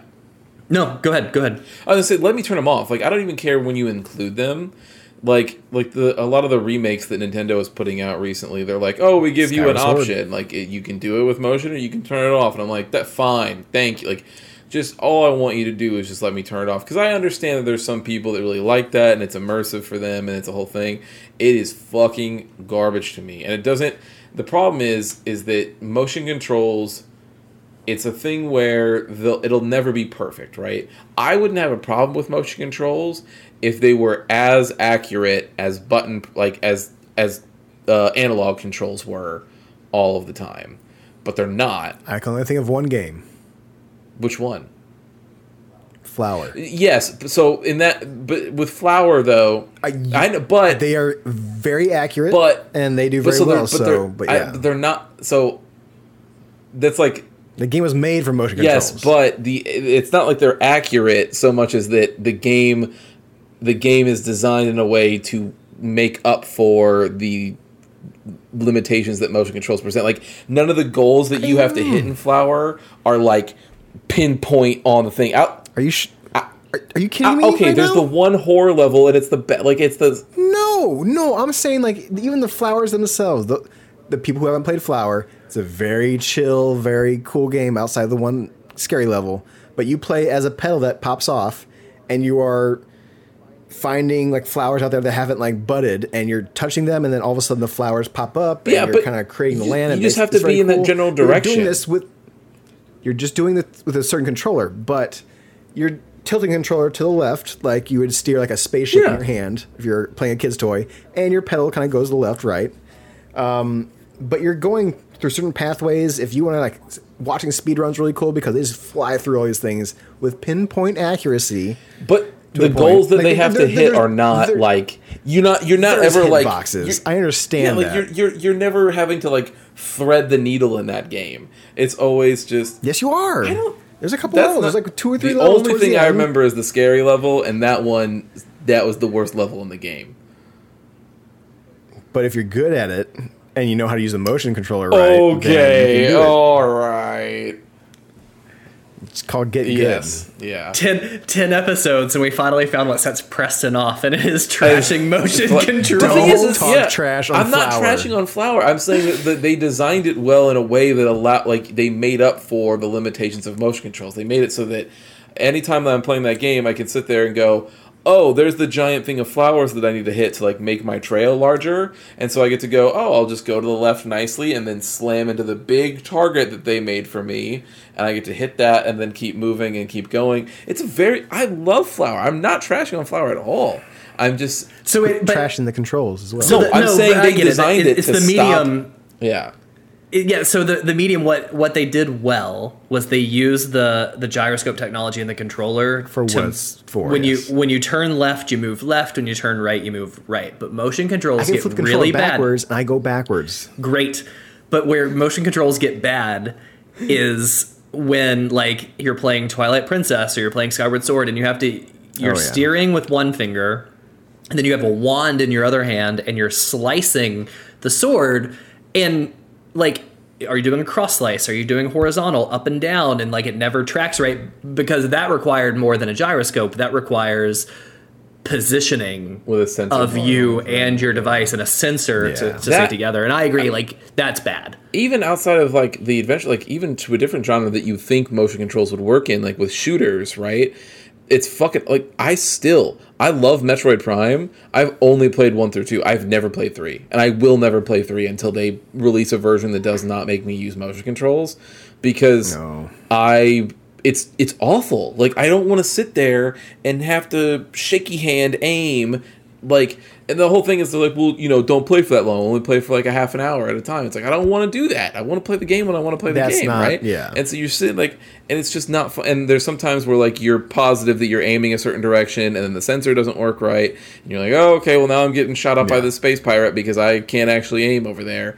And it's like making you do all these different things to get, like, even, I think in this, if I remember correctly, I remember there's parts in Metroid Prime 3 where Samus is in ball form, and you have to like flick the Wii remote to like get her to do like the bomb jump like while she's in the ball form, and there's plenty of times where it just doesn't register, so you sit there flicking the Wii remote like a fucking idiot and nothing happens on the screen and you just get everything you do on the Wii makes you look like an idiot. Yeah, that's not wrong. To be fair, yeah.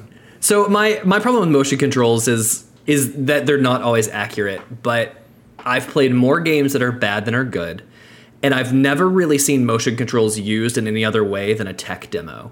So, like, some new technology comes out, a couple of early games utilize that new technology to show you what it can do, but then it never takes off from there. So, like, all of those games are just like little tech demos. Yep.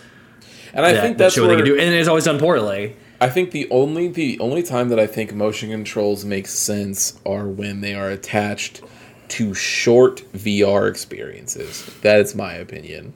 Like, that's when they work best, because it's, and when I say short experiences, the reason I say that is because when you are focused on making a tight experience for like an hour long, maybe 2 or 3 at most, it allows you to spend a lot of extra time designing mechanically how those motion controls are going to work and how they're going to interact with each other. And so that they come out feeling really tight, right? Like, Alex, I know you played when I had the PSVR, you were the London Heist demo that came with it, and that was all motion controls, and you had no issues. It was totally fine. And I think and you'll notice that in VR, when there's a game that's about to make a longer experience, they automatically say, also, you can play with the controller, because we're not going to make you do that, right? Like, Resident Evil is a long-ass game, but you can play the whole thing in VR with a controller, because they know that you are not going to want to do motion controls that whole time, because it's just not... Yep. Yeah. It's tiring. It's not accurate. So that was our listener feedback, but let's take a look at a list of just what general game players, general people think are bad. And as I run through this list really quick, you can just tell me agree or disagree. Right, so we'll do it quick. So first one, defeating a player, especially a boss, in a cutscene, people hate. Agree or disagree? Yeah, it depends, but I agree. I think I agree most of the time. But like, I think as long as, I think if I fought the boss and like it was during gameplay, and then the cutscene has like the end where like the finisher happens, but it's very cool. Yes. I'm okay with that. But if the whole thing is just a cutscene, then that's lame. Okay, correct. Same. Unskippable cutscenes. Awful. Agree or disagree? I agree. Awful. Trash. Fuck it all together. Again, same thing. Especially in New Game Plus. Don't make me watch this again. No jumping. Can't jump over high waist high barriers. We've addressed that. Yep. Preston, we all agree on that one. Yes, sir. Invincible locked doors, same thing. So here's one. NPCs, so non-player characters who you have to follow but are slower than you. Oh, like they never run. Escort missions and shit like that. Maybe like not running as fast. Yeah, I hate that. Mm-hmm. And then like if you go too far, they just stop. Like why they wouldn't keep walking, I don't know, but they just stop. So then you have to go back and find them. Awful. Like the worst one way back in the day was like Rogue Squadron on N64. Like you're escorting some ships, and your ships are always faster than those fucking like escorts. So you're having to double back, kind of fly around them. Like just fly as fast as me. We're all ships. But I don't think all planes fly the same speed.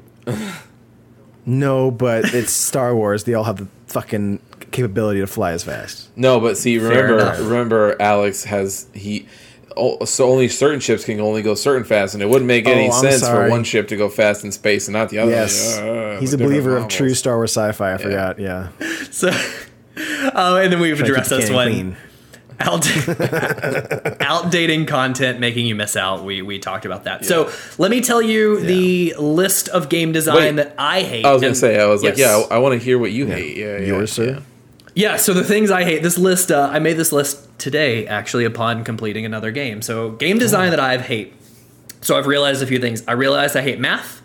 I hate time-wasting side quests that create artificial length. Poorly designed mini-games. Bad camera angles, secrets that you wouldn't know unless you follow a guide, hidden 100% story systems, story beats the discount the first game. I hate gear systems that don't make sense, new characters that replace old characters but are exactly the same. I hate annoying side characters that are made more annoying for humor's sake. I hate arbitrary trophies that force me to interact with a bad system because the devs think it's cool. I once again hate math. I hate DLC for DLC's sake that doesn't tie into anything you just did.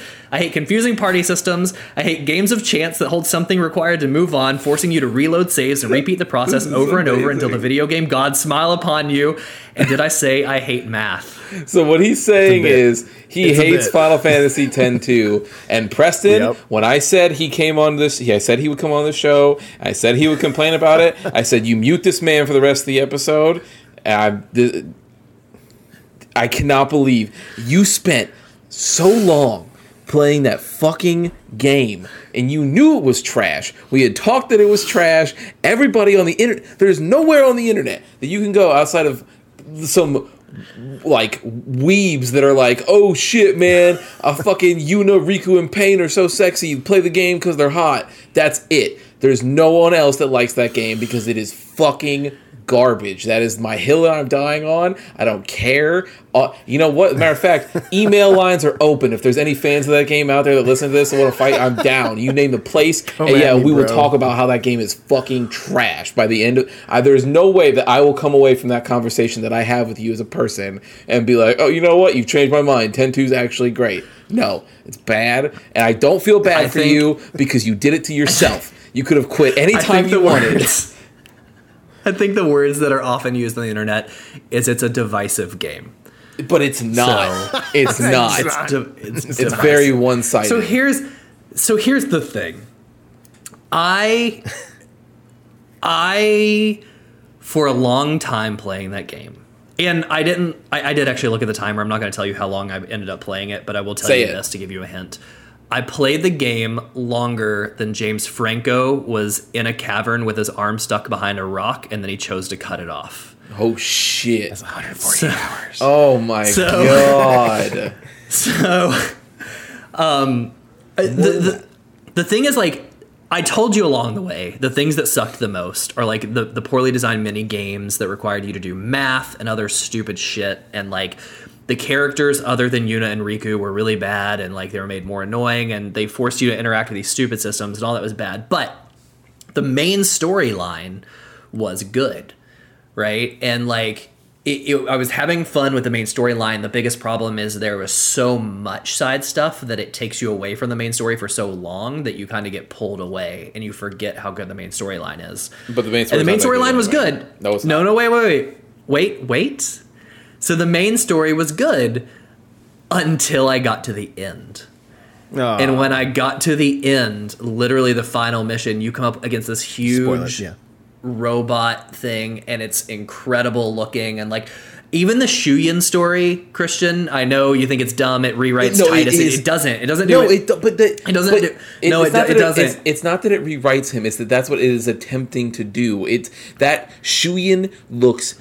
You look at me in my eyes right now and tell me that they are not trying to recreate Titus with his design. No, and I had that problem too, because the story itself of Shuyin would have been fine. You didn't need to make him look like Titus. That was actually an issue I had. But you did. It was more confusing.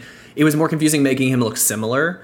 The problem is that if they didn't make him look similar, then Yuna would have saw that video and been like, huh, some rando, and would have never would have never decided to go on the quest that she went on to begin with.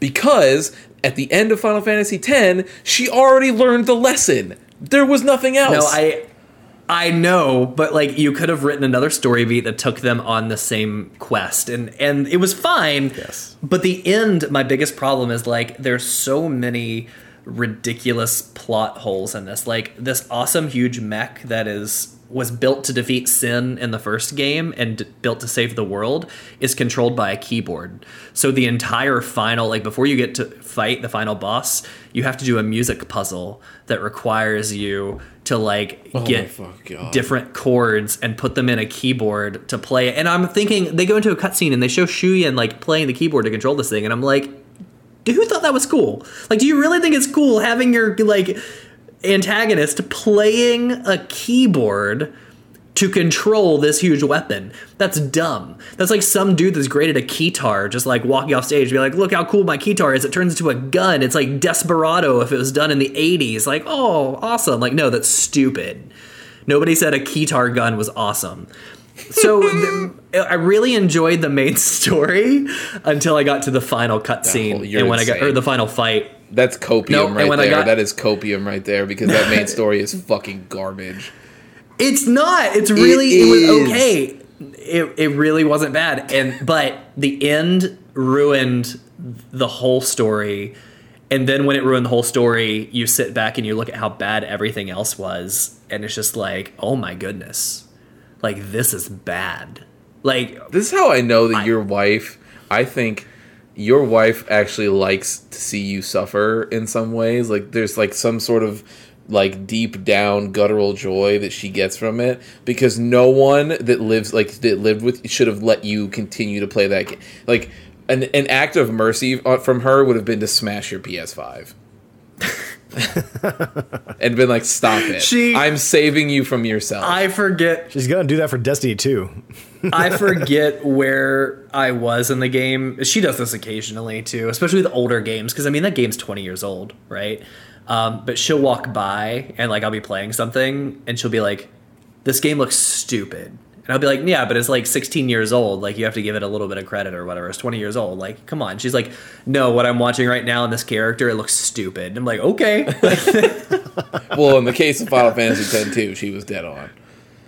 She was not wrong. She was not wrong. So this topic that we covered came up partially because of 10-2, which is full of bad game design. Obviously. Obviously. But it also therapy too. It will. But it also came up because of an article I read about game design. And I don't remember. I should have pulled it up earlier. I think it was on IGN.com, actually. And I found the link through Kotaku and it took you to IGN or something. But it was an article written by a female developer who just talked in general about, like, you don't realize how hard game design is. And I do have a question. I do have a question in this topic. This is where we're going with this. So she talked about some of the simple things, like the stuff that you wouldn't imagine takes a lot of time. She says one of the things that took her the longest to code, and she worked for a big company, she didn't say which one, but was coding an elevator. She goes, because the minute you code an elevator to take a player from one floor to another, you now create a gap on that base floor that opens up the possibility of a lot of things to happen.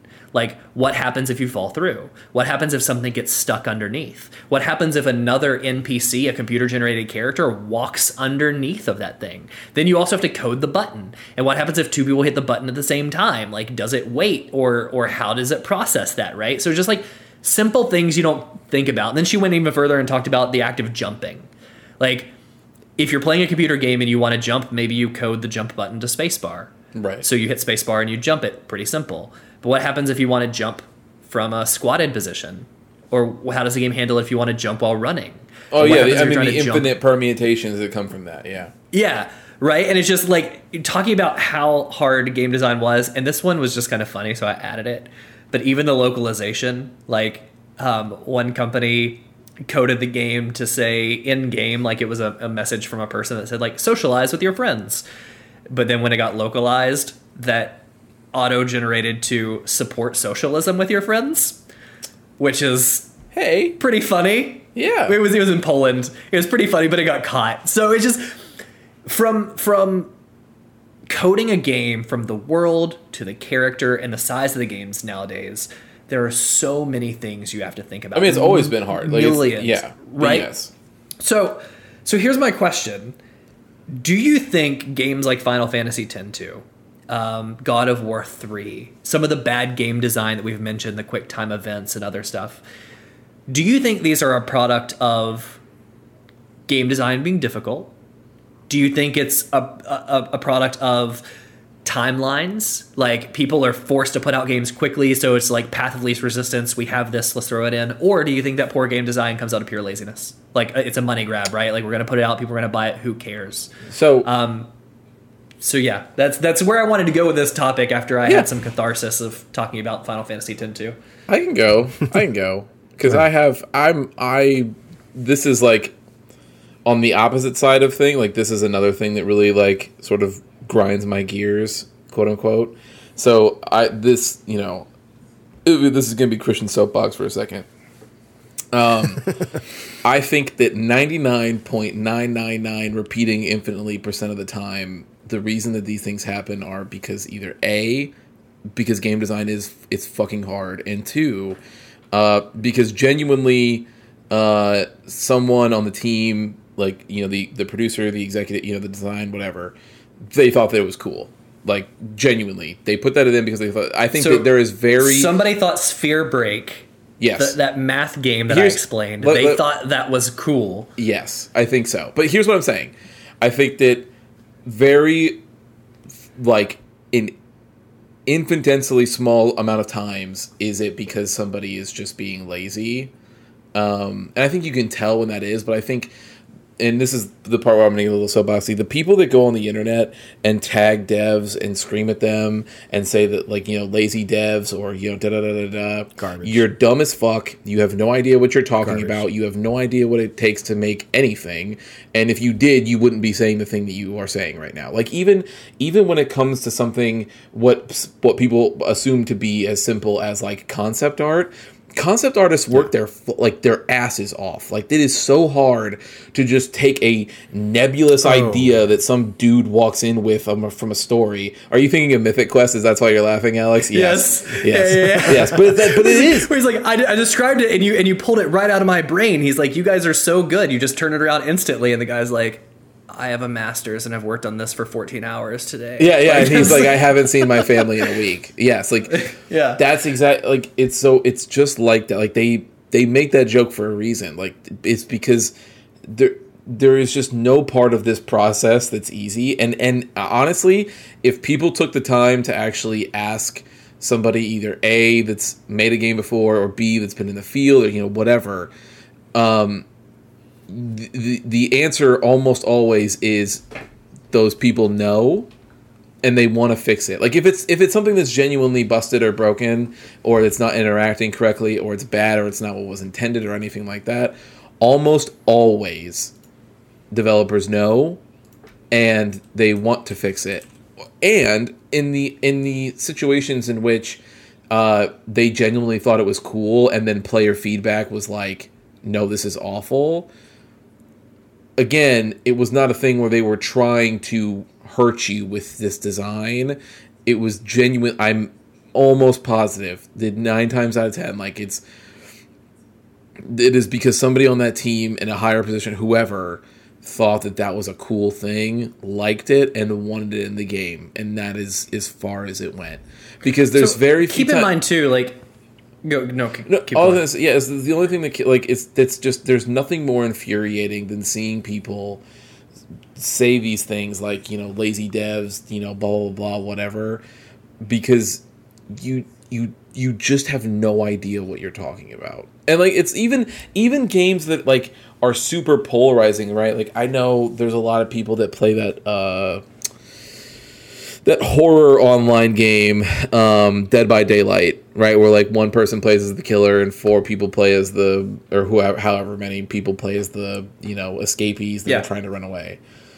And, like, I've never played that game, but I know a lot of people play it. Like, it's huge, and every single time, like, that has been called out multiple times as one of the most, like, toxic communities ever, because they just berate the devs all the time, being like, you know, oh, you put this perk in for this particular killer or this particular survivor, and you're just making it easy for people to cheat. You want people to cheat. You don't care. How come you haven't fixed this already? It's been 12 hours. How come you haven't? And you're just like, dude, like, this is not, you don't know what you're talking about. Like, it's so insanely difficult to do these kind of things. So yeah, I mean, to make a long story short, because I know I'm just rambling at this point, but I think that's why I think my opinion on this question is that there's just, you're able to tell when I think something is when something is a money grab, right? Like, we had an episode of this show where we talked about, like, mobile money grabs, right? Like, or just money grabs in general, where, like, some game basically ripped all of Hades' code and then just put a skin of, like, you know, Greek mythology on it, and then, or not Greek, Nordic mythology on it, and sort of clap their hands and say, hey, we did it, we're done. That is truly being lazy, right? You're stealing somebody else's hard work and ideas and doing it to make a quick buck off of somebody, you know, a game not being available somewhere. You know, we talked about it with, like, Donut County and that whole .io game, like that. You know, I won't retrace that. Go back and listen to the episode. But, like, that's I think in those situations it's very clearly laziness. But other than that, it's one of those two things. It's game design is hard as hell, or somebody wanted it. I genuinely believe, by the way, that for Final Fantasy X-2, if you're asking me if I think that somebody on that team that made that game with that story felt that math was also a fun, like, side minigame, the answer is a resounding absolutely. Did you see the rest of that game? Of course that decision got made. Well, I believe that they thought that was cool because somebody at Square also included math in Final Fantasy XIV in one of their dungeons too, which is stupid. Oh God, I forgot about that. Yeah. But I'll never blame the devs here because the devs are hired to do a job and they do their job to the best of their ability, and we've talked about that. But when I say laziness, I think sometimes that maybe it's on the publisher. Oh sure, yeah, right? yeah. Like I wasn't. If you're having trouble, you were saying that, but yeah. Yeah, but I was gonna say if you're having trouble, I mean, really, this has to have happened. It can't be 99% of the time that somebody thinks it's cool because you have to think that there are teams, smaller teams out there that have gotten to the end of a boss fight or something. They wanted to do something different and they want to do something cool and they just cannot code it right. And they're like, you know what? QTE it. QuickTime event. Just throw it in there and call it done because we can't get what we really wanted to work. So let's just give it a QuickTime event and move on. Right? And you don't think that happens? I see you shaking your head. So I feel like that has to happen more than you think. There are times where corners get cut. Now, I will say, like, this is coming from my perspective as somebody that worked in like development work for a little while. I did not do any sort of game development. I was just like purely like code development. But no, I think like so feature creep can happen. Like you can overscope and be like, oh boy, we got to cut this down. Like there's no way we're ever going to meet this deadline if we have all of this stuff in here. So that does happen. But very rarely is a thing where you say this would be what would work best, and then you rip the whole thing out and go, let's just put this like garbage thing here as a placeholder because I know it'll work.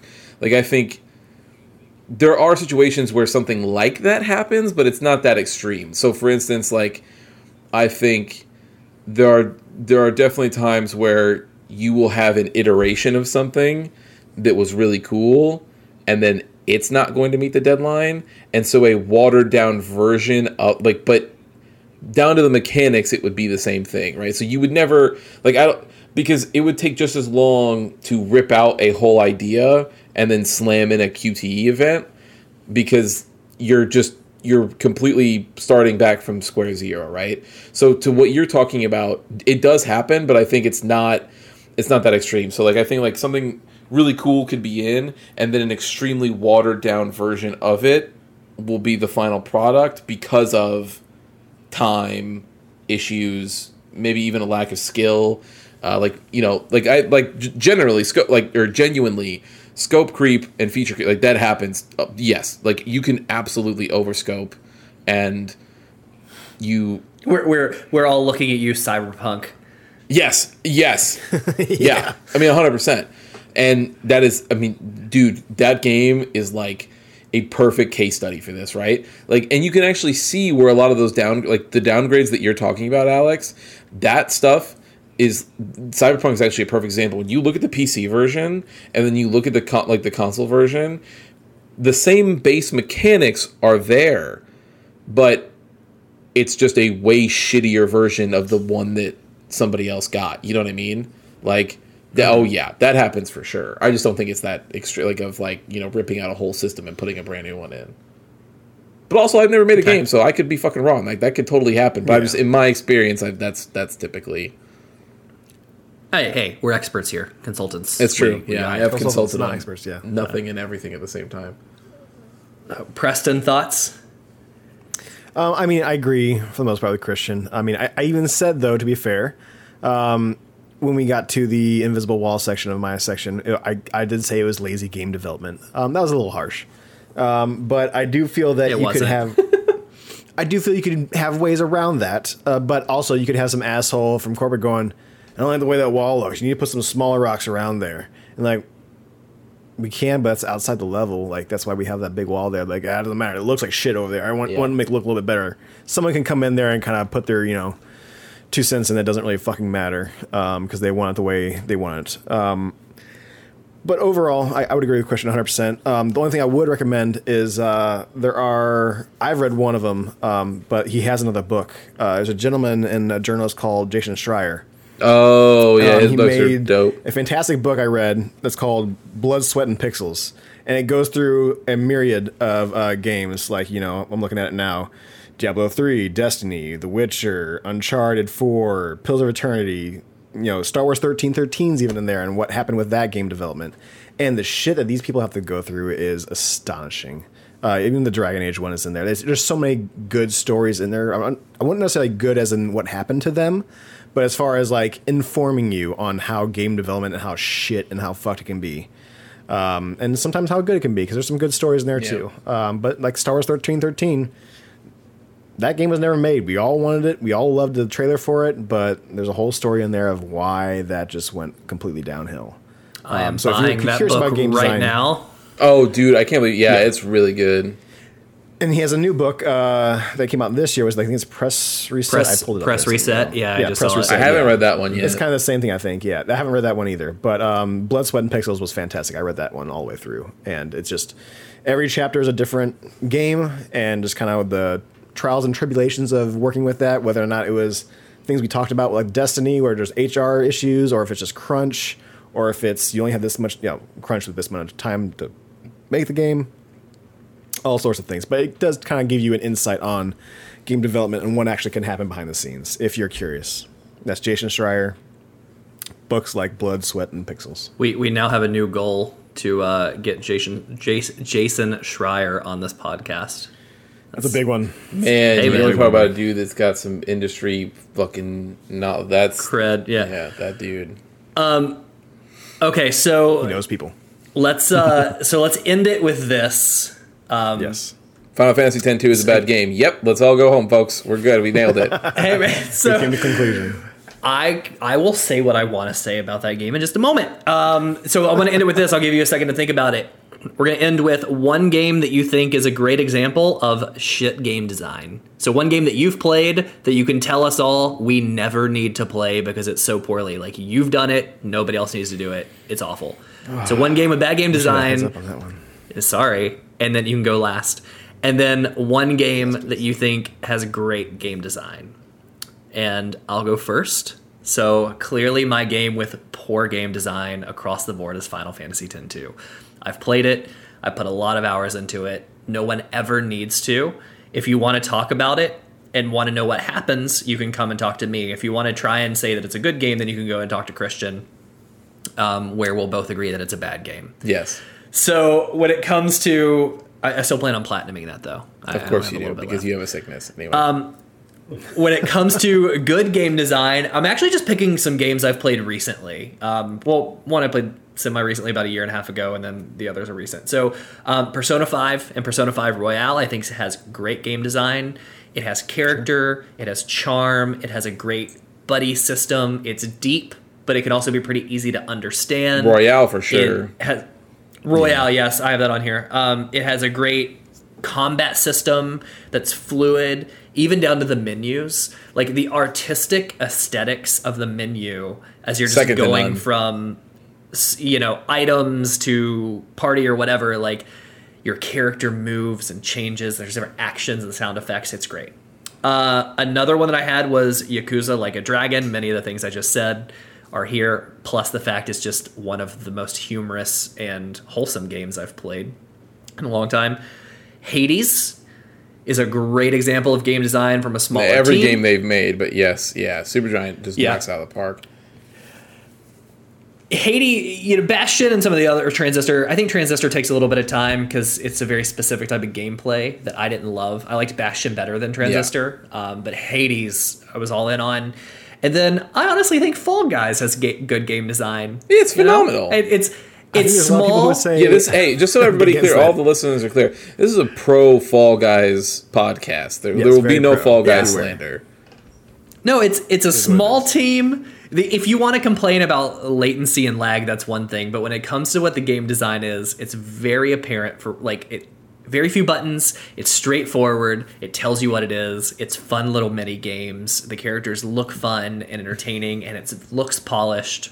Good game design. So I told Preston he could go last, so we could continue to think on it. Christian, please. What's a good example of a game is bad and a game that's good? I thought you were going to do this. Yeah, you were going to go. So I told Preston he could go last, but I've lied. He has to go right now. Go, Preston.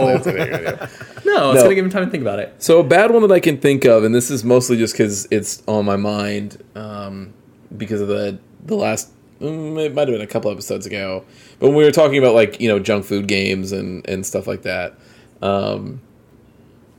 So there was and I use this term very lightly, but sequel that came out to the Katamari series that I've talked about on the show before, called Touch My Katamari, and it was just a mobile it was just a clicker basically.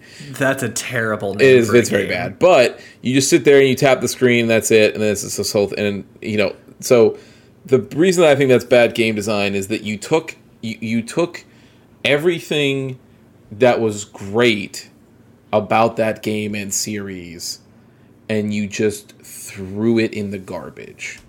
And you said, what could I do? How could I make a Katamari game, but do it in a way that includes nothing of anything that the good things that of the good things that people liked? Like, what if I just took none of the good things, and I didn't take any of the bad things either, and I just made a game with this name on it? Like, what would that look like? And it's like, the answer is stupid and awful. Maybe we should call that game Katamari 10-2, because that's literally the same thing that happened in my experience. Yeah. Unlike yours, I didn't put 150 hours into Touch My Katamari to say I hated it. I just knew I hated it and set it down. But I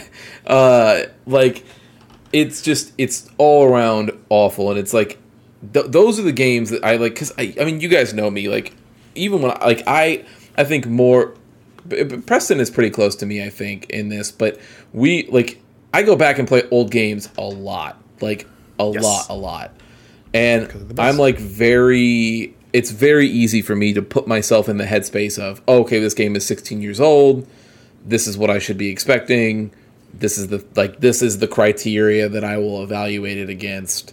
And it's not like I'm going to, you know, evaluate like Excite Bike to Uncharted 4. Like, it's not even, you know what I mean? Like, it's just not even a fair comparison. You're not going to hold GoldenEye against them having just one thumbstick. Right, yes. Like, yeah, you have to, in my opinion anyway, you have to evaluate a thing in the time in which it, like a game in which the time it came out. But, like, I think it's fair to say, like, oh, wow, look at how far we've come. Like, this is how, you know, dated it was back there or whatever, but like when you're actually rating the game on the merits of itself, I think that it has to, you know, be with that time. So you know, I do that, so it's very hard for me to think of things where I'm like, boy, this is just bad, but that I think is my like biggest time where I will look at a game and go, nope, this is garbage, and then you just immediately uninstall it, delete, you know, whatever it is. You stop. And it's when you know you are either you're trying to be inspired by something, right? So you're like emulating something, or it's a sequel to a thing that's already great,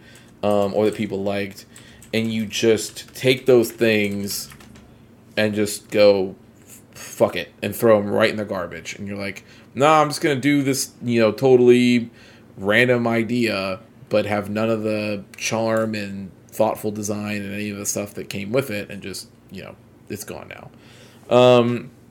As far as good design, I think we'll keep it simple, only because, you know, I could go on and on about games that I think are extremely well designed and really cool. But I think the one that I'll say is just the Devil May Cry series. Like, that whole series, I think, is really good design. No. It is. No, the new ones are sure. No, the first game had some of the worst camera angles. Oh, sorry. I should be very stuff. specific. You're correct. I should be very specific. Devil May Cry 3, 4, and 5. That is what I will say. I think I think one is an extremely interesting, like, period piece. Like I like the game. The game was fun. Don't get me wrong, but I mean, in general, and I could do a whole episode about this, but the way that game came about and how it even was created in the first place is like, it's a miracle that game even exists. 2 is very bad. 2 is awful.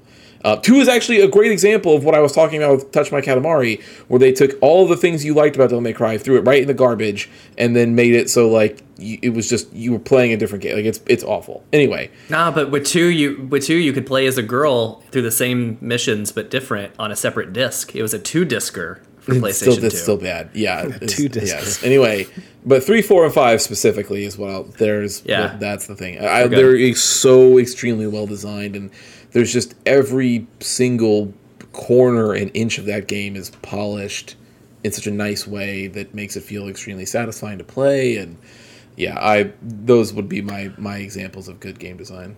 There's nothing I love more than exploring a random part of a map and like getting down a hallway or something that even dead ends and just like there be detail in everything that you see. Yeah, absolutely. Right, it's just good. All right, Preston. All right, Preston, your time has come. Oh no. I would say bad game design is really hard to think of, especially on the spot. So I did kind of look up I just look up bad games. And then like I got the Wikipedia of list of video games notable for negative reception. So I'm just kind of scrolling through like what one like a bad reception. What's the worst on that list? The worst? I mean, I couldn't tell you the worst. I mean, like Superman 64. There's a lot of them on here. Like there's even like mentions like No Man's Sky. Obviously, that got better. Tony Hawk Pro Skater 5.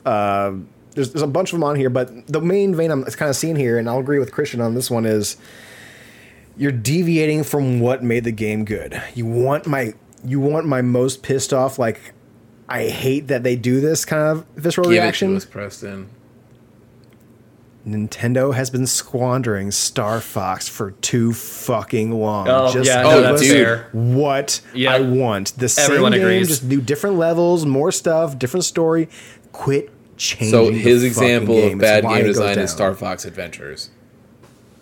It's every Star Fox game after Star Fox 64.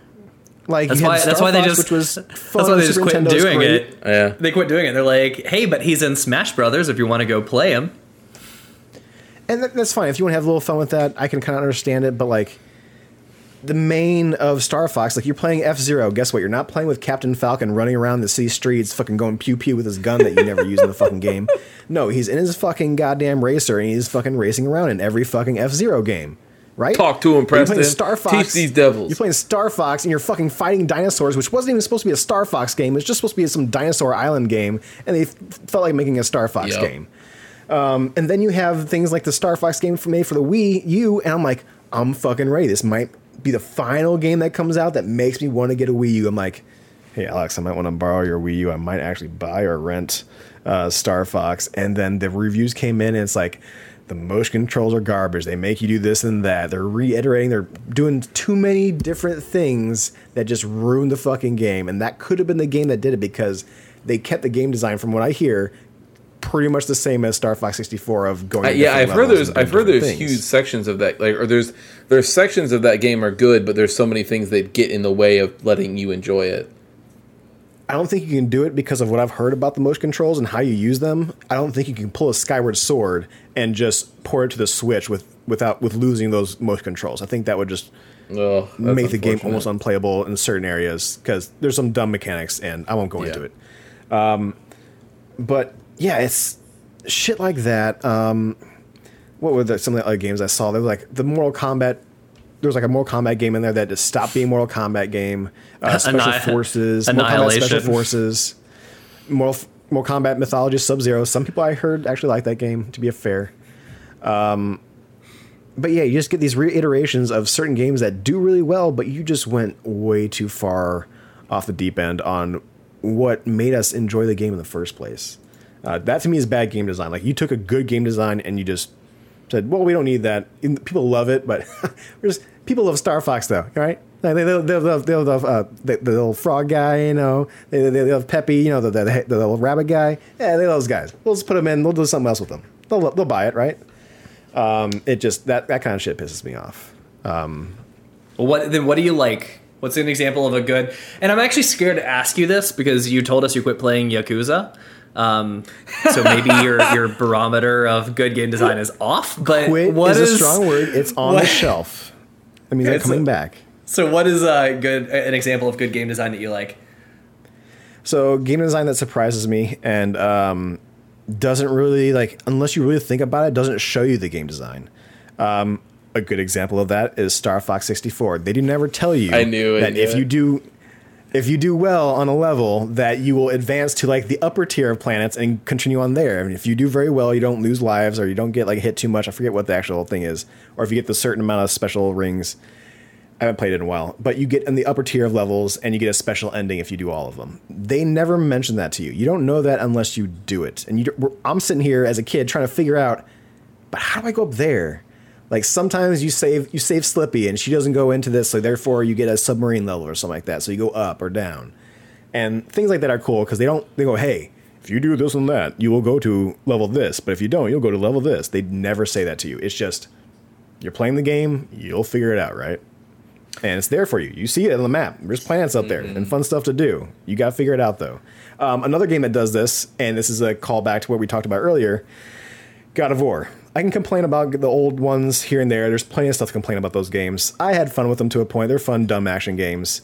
But the new one, the way they pathed me to do things, I was doing what I needed to do, but there was no arrows showing me where to go. There was no like something that was super in your face. It's really good about like how to leading do you down something. the critical path. Yeah. Exactly. Yeah, it's like it's an open world, but you still end up where they want you to be, Yes. which is pretty Yeah. impressive. And like I've played Assassin's Creed games here and there. Like I touched those. I played some other open world games like Infamous and stuff like that. But there's something special about the way God of War kind of leads you through the story and keeps you in that open world. I could deviate and go off and stop the kid from talking for a second, go face some Valkyries, or go find this mythical chest with some armor in it. And they're never like, maybe the kid might go, oh, what's that over there? Just kind of like give you a hint sometimes. But outside of that, you could go main missions all the way through and just follow out where you need to go and be done with it. And games like that is what really gets me. I was saying, what God of War does well, and they do really well exactly what the Witcher 3 team did really well, which is they use like really big landmarks and really interesting looking landmarks, or maybe like a beast or something flying. Yes. And they would use these things that would catch your eye no matter which way you were going, and you go, oh, I want to follow that, or I want to get over there, right? Probably and when should you go would get over there, yeah. when you get there, it's like where you were supposed to be, but it's not saying like this is where you have to go. They just did a really good job at like maintaining your eye level and maintaining that like attention to get you to Getting go your where focus you on the right spots, yeah. Mm-hmm. And I love that kind of stuff. Yeah, that's what gets me as far as good game design. All right, well, not to mention that game company I feel does game design to the T on every game they do. Different game design. I haven't played Sky yet, but Flower, Journey, all those games have the best. It's called their name is That Game Company, and they make the best. Like we're gonna try this mechanic, we're gonna try this game design. They did do Journey. They made Journey. Journey was Flow, great. Flower. God damn, there's one more. Did they do that Sky, new one, the Last Campfire? They No, didn't do that. No, okay. I don't think so. No, yeah, it's very I think similar. Sky was the last thing they made was a mobile game. Is now coming to the consoles, which I think is Switch at least. Yeah, that was an I'm iOS excited game when it for a comes to while. consoles. Cool. But yeah, that game company just grabs the designs and goes well with them.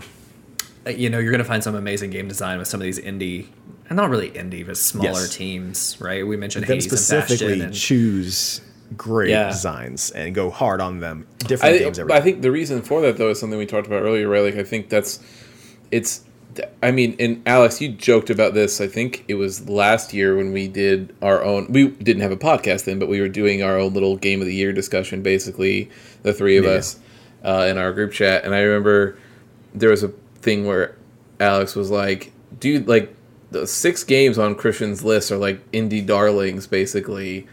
And because they had great games. But there's a reason that I get drawn to those games so hard is because I think there's something. I'm way more impressed when something takes it focuses in on a really like solid concept and idea, and then executes it near perfectly, because they scoped appropriately and just like iterated on that idea over and over and over and over and over again until it became like really good. Whereas like, there's a lot of times where like, who knows? We'll see how the new one turns out, but like, there's a reason that I have only ever played through Skyrim once, right? Like, I've never played through that game twice. And it's because that game is so... Because you don't need to play through it 10 times. Quit buying that game, everyone. There's that Quit buying that game. But what I mean, like, but it's because when you make a game that big, there's only so many interesting and unique things that you can do before the seams start to come apart, right? So there's a lot of those things where it's the illusion of being different, but in reality, it's all basically the same, save for a few things, right? Like in Skyrim, I remember like it was like, oh, there's so many different quest lines. You can do the Fighters Guild, you can do the Mages Guild, you can do the Thieves Guild, you can do the Dark Brotherhood, you can do this, you can do that. And when you really come down to it, you're like, oh man, all of these are basically the same. There's just little different variances in the reasons that I'm doing X, Y, or Z. But for the most part, like, it's the same quest structure. It's the same number of quests that I'm going to be doing to eventually be the top of the person. Like, oh, they have 1,000 points of interest, but like every dwarven ruin and every cave is the same cave, or the same ruin. Like it's a variation of rooms, but it's the same look, same design. Some of them are just the same. Yeah. Whereas in like something like one of these, go ahead. Sorry. I say one of these days we're gonna unpack the way you romanticize those small indie games, and I think it's because of your fantasy and love for like wanting to actually just design a small indie game. So that's the thing, man. Dive into that. I don't know. I think I've always thought there's a huge part of my life that I was like very into the idea of I'm going to be a game developer. Like that's what I'm going to do. But I've come to find out, like, I think I tend to like, if I was going to do anything, yes. But yeah, I found what I was good at and I'm very good at it. That's what I do now. But, no, I think I tend to like the like critical evaluation process more than a design process. Like I like if you know, like whenever I always talk about design, like whenever we're on, you know, group chat or, you know, we're on PlayStation, you know, whatever it is, chat that we're in, a lot of the design that I talk about is always, you know, theoretical. Like I'm always like, oh, it'd be cool if blank, or it'd be cool if Y, but I would never have the drive to actually like go and do that. Whereas I much more prefer like taking a game and then examining every square inch. That's why I think NoClip is so cool, right? Like NoClip is actually an example of something that I would be like, fuck, dude, if I got to do something like that as my job, I would lose my damn mind. Like just sitting there and doing these in-depth dives and discussions on singular pieces of media and just like examining every square inch of it down to the core fundamentals or, you know, design, like even like the broader scope. That's the thing that gets me about games, I think. Look, man, if you want to max out all of our credit cards and buy some equipment, we can all become documentarians. That's true. Yeah. Just take. I don't know that we'll be successful, but we could do it. So okay. All right, gents. Well, I appreciate your thoughts to our listeners and the people that responded back to this. I appreciate your feedback. We had some really good feedback on the things that people hate in video games, and I tended to agree with most of them. So hey, thank you everybody. This has been another episode of The Testing Room, and we can't wait to see you back next week. And with that, Preston, hit the music. Hit it. This has been The Testing Room. Music by @DamienCrow on Instagram, logo and art by @RavePet. Interact with us on Instagram and Twitter @TestingRoomPod, or email us at testingroompod@gmail.com. Rate and review us on Apple Podcasts, Spotify, Anchor, and all of your favorite podcasting apps, and make sure to share us with your friends. Thanks, and see you next time.